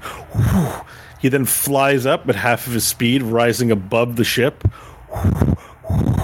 And Varel, because you're both knocked prone, so you're prone on the ship, Nash, as a dragon, which is fine. Although, how much? What did I say? It was 12, right? 12. You still have 5 hit points and dragon hit points left. So Sweet. Just keep on hanging on. But Varel, unfortunately, because you fall prone, only movement is to crawl. Advantage. You fall prone, so you let go of your hold on the side of the wall because you're falling prone. And since there's nowhere to land, you are now free falling in the air again. I think. Unless there's something else I'm missing. No, that sounds right. Yeah, you start free falling into the air. I'm still big though, right? You're still big. Sweet, so I can go. Man, we haven't been rolling concentration checks, I don't think, but yeah, you're still big. No, we haven't been. But It's up to you what you want to do. Let's roll a concentration now for all the ones we missed. Okay. So you can add your con, and the last amount of damage you took was 15. So 12. 12. Right. So I got 19 plus 5, so... yeah, you're still concentrating. Yeah, 24. Okay, yeah, 24. You would keep your concentration. You're still big, Varel. Sweet. So you're just now falling. You haven't fallen any space yet, so we're in midair, sort of as the turns go by. The elves that remain rush forward to the front of the deck, dashing. They're not going to be able to help at all. The deckhands for both you and Hope offer to take control of the guns if you want. I'm just going to give you that option, yea or nay. Yeah. Stanley's not using it anyway. He's just standing by it. All right, cool. Union also moves and stands in front of you as a shield, raising up her spear to block you, to take any hits before you.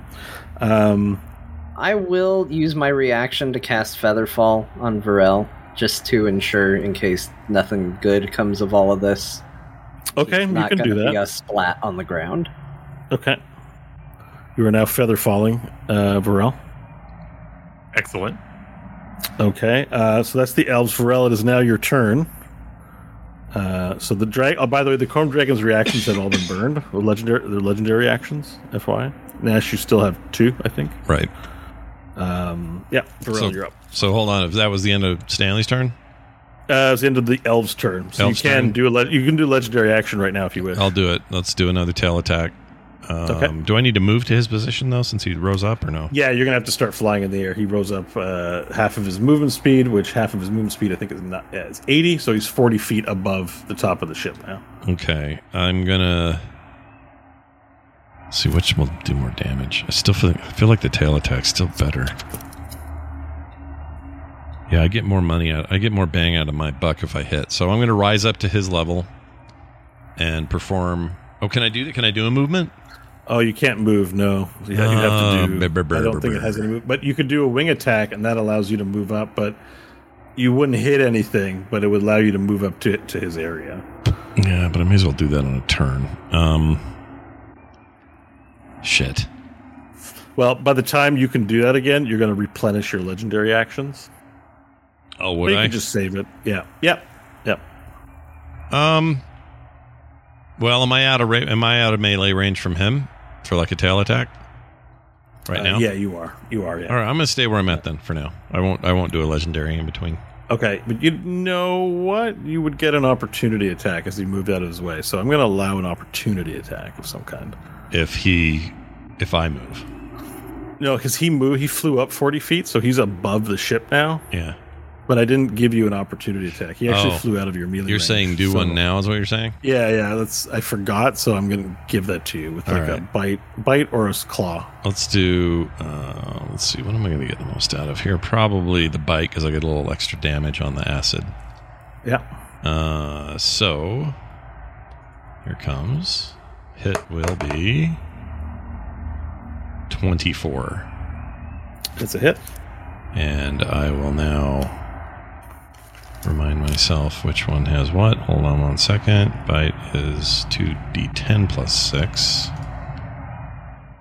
Yeah. And then 1d8 for acid. All right, so that is 11 plus 6, so 17. Okay. And then the acid add-on, 1d8, is a 5. Okay. He's now up to 219 hit points sustained. You fly up into the air. Not a flap, sorry. You bite him, as he moves up, like in the thighs, like, and he lets out a definitely a pain yell at this point. Sweet. This dragon is tiring, that you can see.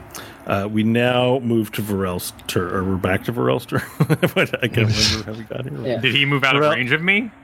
You've descended. He's a big guy. He's a very big dragon. So you were up high. You're now near his leg. Okay, cool.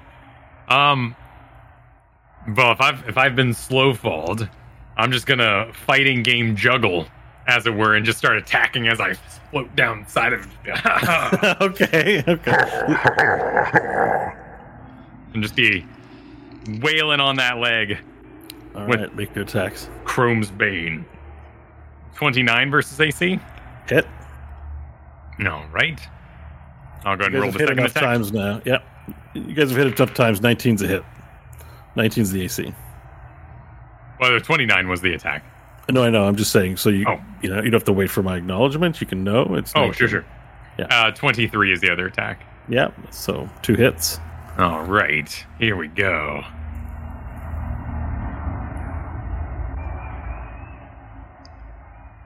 And then I need some D4 action for the beginning. That's 6.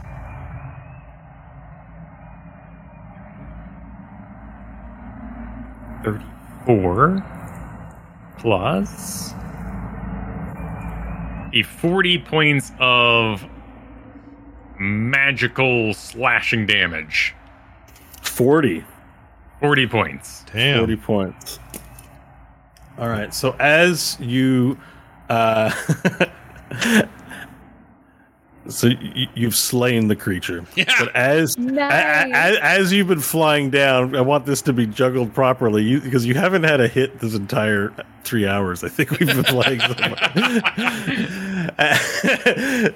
with raw impatience and raw fury. You begin hitting, and the hit in the leg, the first hit, it does something to its body. It has a reaction to it where it stops flapping its wings suddenly and drops a bit, and that gives you time to feather fall onto his chest as he falls prone in the sky, like struggling, and you run up across his belly all the way up into his chest and neck area where there's a vulnerability that you can see, and you bring the second sword strike down inside of the neck, and steam billows out all around you, and you don't care, you're being a fire yourself. You let the sword in, and you keep smashing the sword as it's lying prone in midair, and with that it lets out its last scream, billowing steam into the air, as it begins to explode with steam pressure that you're releasing. And the rest of the party sees as now you're feather falling, but it's falling at its own pace, and you're holding onto the sword. So it's falling at full pace, and you're holding onto your sword, also falling at full pace, even though you have the feather fall engaged. So as that happens, and the party's sort of at the front of the boat, or front of the airship Fate 6, and we're not paying attention to what's going on around them, a giant hand envelops the ship. I need a dexterity saving throw from everyone, please. Oh, please. Please be good. Oh, I guess it's going to be a 22. Oh Natural my 20. gosh, a 4. That's so bad. Wait, was Nash up in the air? Were you flying? I was. Oh, yeah. You were flying. You were okay. You're not connected to the boat. Oh, then thank you, we'll give you a Kristen. pass on that Imagine you one. were on there. Oh. Yeah, a lot of moving parts, everyone. It's not all recorded. I'm as just easily glad as Kristen that. said something. I would have totally, good job. So Nash, because you jumped from the boat, you hear a big crash, and you look, and a massive lizard folk hand has grabbed the boat like it's a little toy in a bathtub and has just crushed it. And as the fist comes out, it breaks it in half, and the entire ship goes. Ghost elves dissipate bloop, bloop, as they disappear, as the magical energy moves dissipates from it. And you look down at the hand, and you look below where the egg was before, and bursting from the egg is a massive building-sized lizard folk, and that lizard folk screams out, time for voice change. Okay. It's a weird thing for him to yell, but Yeah. Time for a voice change. time for voice. I have returned. Fear me. I am Groshir, the God Killer, and I have returned to the Prime Material to make the gods pay. I am the Slayer of the Flesh God, the Destroyer of Monte Cristo, the Counter of Many Limbs, the winner of poker, the last of the great lizard folk of Razak Val, for all after were weak. Oh, shit. The Lord of Blood Cradle, the winner of backgammon, drinker of hamburger sandwich blends. I am Gurshil, and I will defeat all enemies before me. Fear, weaklings, fear. All right, I'm back. I think he made some of those up. Yeah. as this giant hand grabs and breaks it, you look below and you see a lizard folk climb from the egg pulled from the earth by the dragon. He's wearing the building on his back like a backpack. It's a giant backpack. This thing is like 10 times the size of the dragon you just faced, as everyone begins falling to the ground, and Grosjean is there. So as you're falling and he's destroyed the ship, he turns his attention to another El Handari ship, and he grabs it and he throws it as he's walking out, and it's a lizard folk, but he's the size of a mountain. He's a literal mountain of a lizard folk, and I'm going to move us back to the main map here, and we're going to reveal Grosjean on the map. Let me go here. All right. To token layer. As you see this giant so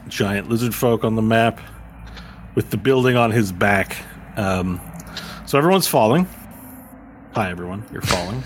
All right, we'll do Featherfall on Hope, Union, myself. Varel already has it, and Nash doesn't need it. So that's everybody that would be falling, right? Yeah. Yeah, I think so. So everyone's falling to the ground. You begin feather falling, and as you do that, you just see this. He's got this large building on his back, and he's got these large pipes glowing purple to these fist things. And as he has these fist things, some of them release rockets, and one of them releases gas. And he's, for a big creature, he's not slow, he's agile. He's catching these ships, throwing them down, breaking them. He smashes the lava. And on his head, he has this helmet, and there's these large pipes from the backpack building into the helmet, and his eyes glow up. He has this one eye's missing. The other eye glows up, and it makes this sort of laser cannon, and it starts shooting towards the goblins at the entrance, going... These large purple lasers, like... And everyone feather falls down into the general area. I'm now going to move the map to a new battle map here. As you begin falling and falling apart. Now, as you fall, are there any instructions that we would modify or anything you would do while dropping down to this level? Hope's desperately looking for the machine. Sorry, which machine? The triangulosphere. Wasn't that on the ship with us? Good call. The triangulosphere, it was on the ship. It was in the hold. It's now free falling along with everything else. Wait, did Georges die in the breath?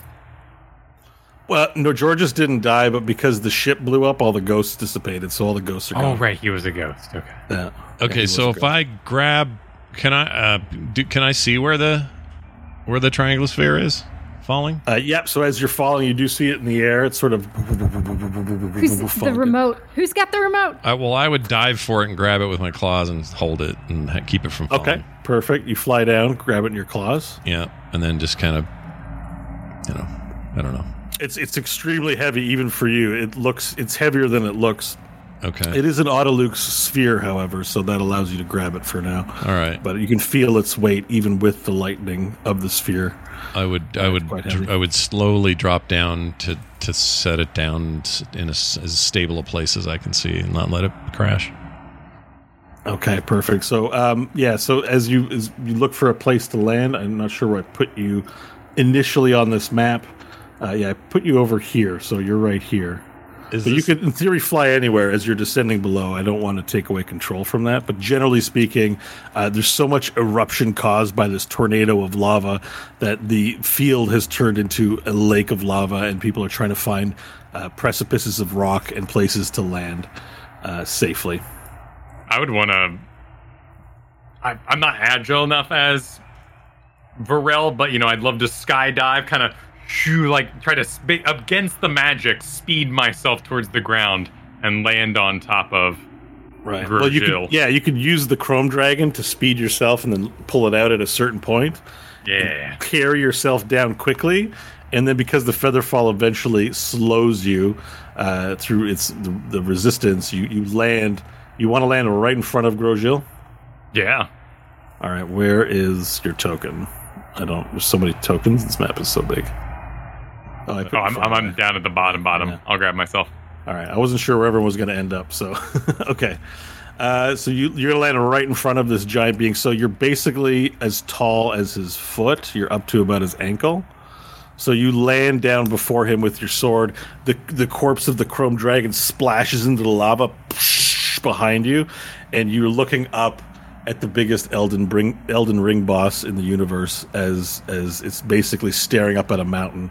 And before you stands a person very connected to you in your eye, and your chest begins glowing warmly with rage as you stare up at this giant mountain of a lizard folk. Has it been longer than a minute? The fall would be like 30 seconds. Okay. So we've still got the embiggening going. Yes. Oh, so let me embiggen you here on this map. So we got 3 rounds? I'm just going to make you big. I'm not going to do the token here, but you had how many points? You had 5 hit points left, I think, in Dragon form. I did, yeah. I'll make a note of that. 5 total. Stanley, Hope, you can, because of your feather falling, you can kind of direct your landing. Is there anywhere you'd want to direct it as you fall down into this scene? Seeing that the triangular sphere has been grabbed, Hope's going to start looking to see if she can't spot an entrance to go deeper. Oh yeah, Stanley, I put you way up to the north here.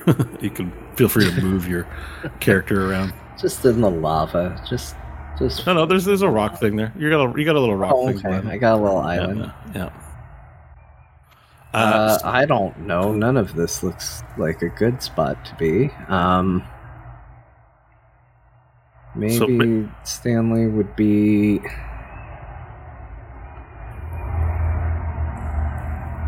I don't know. Let's put him here. At least he's on a bridge he can move on. Okay, so you land over there, and you can see as you were fighting the dragon above, you make out that the wall has come down, and the goblins' hordes have infiltrated and are everywhere inside. So as you land down, there are many forces: tiefling volunteers, lizard folk, goblins, just those that have survived this massive explosion of tornado fire, have landed in the general vicinity and are fighting. This guy is not High Elf Manthalodar. Admiral Chrysorius is also among the people here, and he's everyone's just reeling and taking into their view this absolutely monstrous sized lizard folk in front of them. I'll mark the triangular sphere next week because we're kind of going to wrap up soon, Scott. So we can have that noted next to your guy. Sure. Is there anything I'm missing here? I don't think so. Yeah. All right. Oh, no, I wanted to say that the front gate blew down, but that you were looking for the entrance, Hope. So make a perception roll to see if you can't spot anything.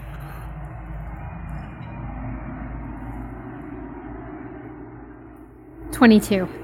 Yeah, so you observe that the building that he has strapped to his back was where you were going to enter into, and that's gone, and there's nothing but lava now. So where the entrance is, you're not quite sure. But this thing, dwarfs, makes the dragon that you just fought look like nothing in terms of there's now a mountain-sized lizard folk swatting your ships and forces out of the sky with laser arms and gas, like some sort of necrotic gas gun on the other arm and all of that. No entrance that you can see. Okay, if she calls up, Groshill, will it hear her? You can make an attempt. Performance roll, please. 22. 22. You call out Groshill, and the head of Groshill looks around. Looks in the same manner that Vorel might, like looking around for the source. And it looks around, and then its eyes rest squarely upon you. Is there anything you wish to say to it? Say to him? Yes. You claim you want to fight a god, yeah? Well, the only god here is the principal. And you'll have to find him for us. Not us. The principal is no god. He is but a man, and I will beat him and anyone put before me. Groshill is the greatest being in the universe. The principal begs to differ. Oh, he's He's a little verklempt. got himself too worked up.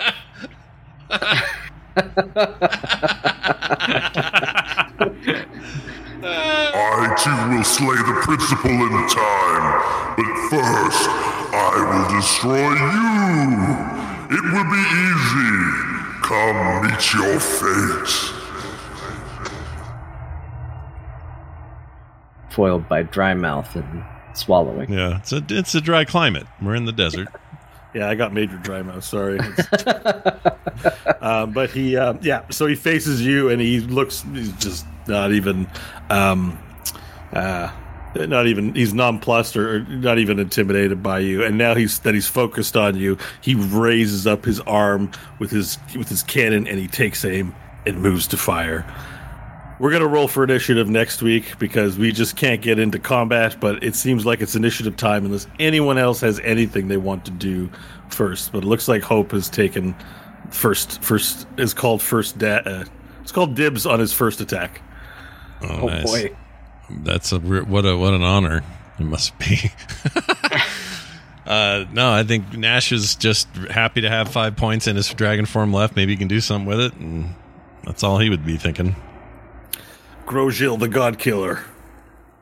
Yeah. Talked about for 3 or 4 years, finally before you in the flesh. Not just his eyeball. What? Yeah. Yeah. Not just the eye of Grosjean, it's the entire He's not body. missing an eye, is he? He is, yes. He is? Oh, damn. He is. Oh. You know with certainty, Varel, that like because of the artifact you have in your chest, that it is Grosjean. There is no doubt. There's no conversation. Like you immediately know that with your being that you were looking at. The Grosjean of legend from 1,000 years ago, the size of a mountain now before you. Man. Oh, wow. That doesn't motivate Varel. What will? Nothing is my thinking.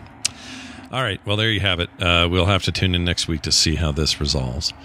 And resolve it will. One way or the other. It's happening. So come on back then and check it out. In the meantime, go and check out our website, therewillbedungeons.com. If you're listening to the podcast version or watching the video, one of the things we like to do is pay the bills. And those bills are paid by you when you support us at that website. Super easy to find out how. Just go there and do it. You can also ask questions there that we'll answer in our bonus content. And we'd love to have some of your questions there. I think that's going to do it for Bo, for me, for John, for Kyle, and for Kristen. Why, we'll see you next time.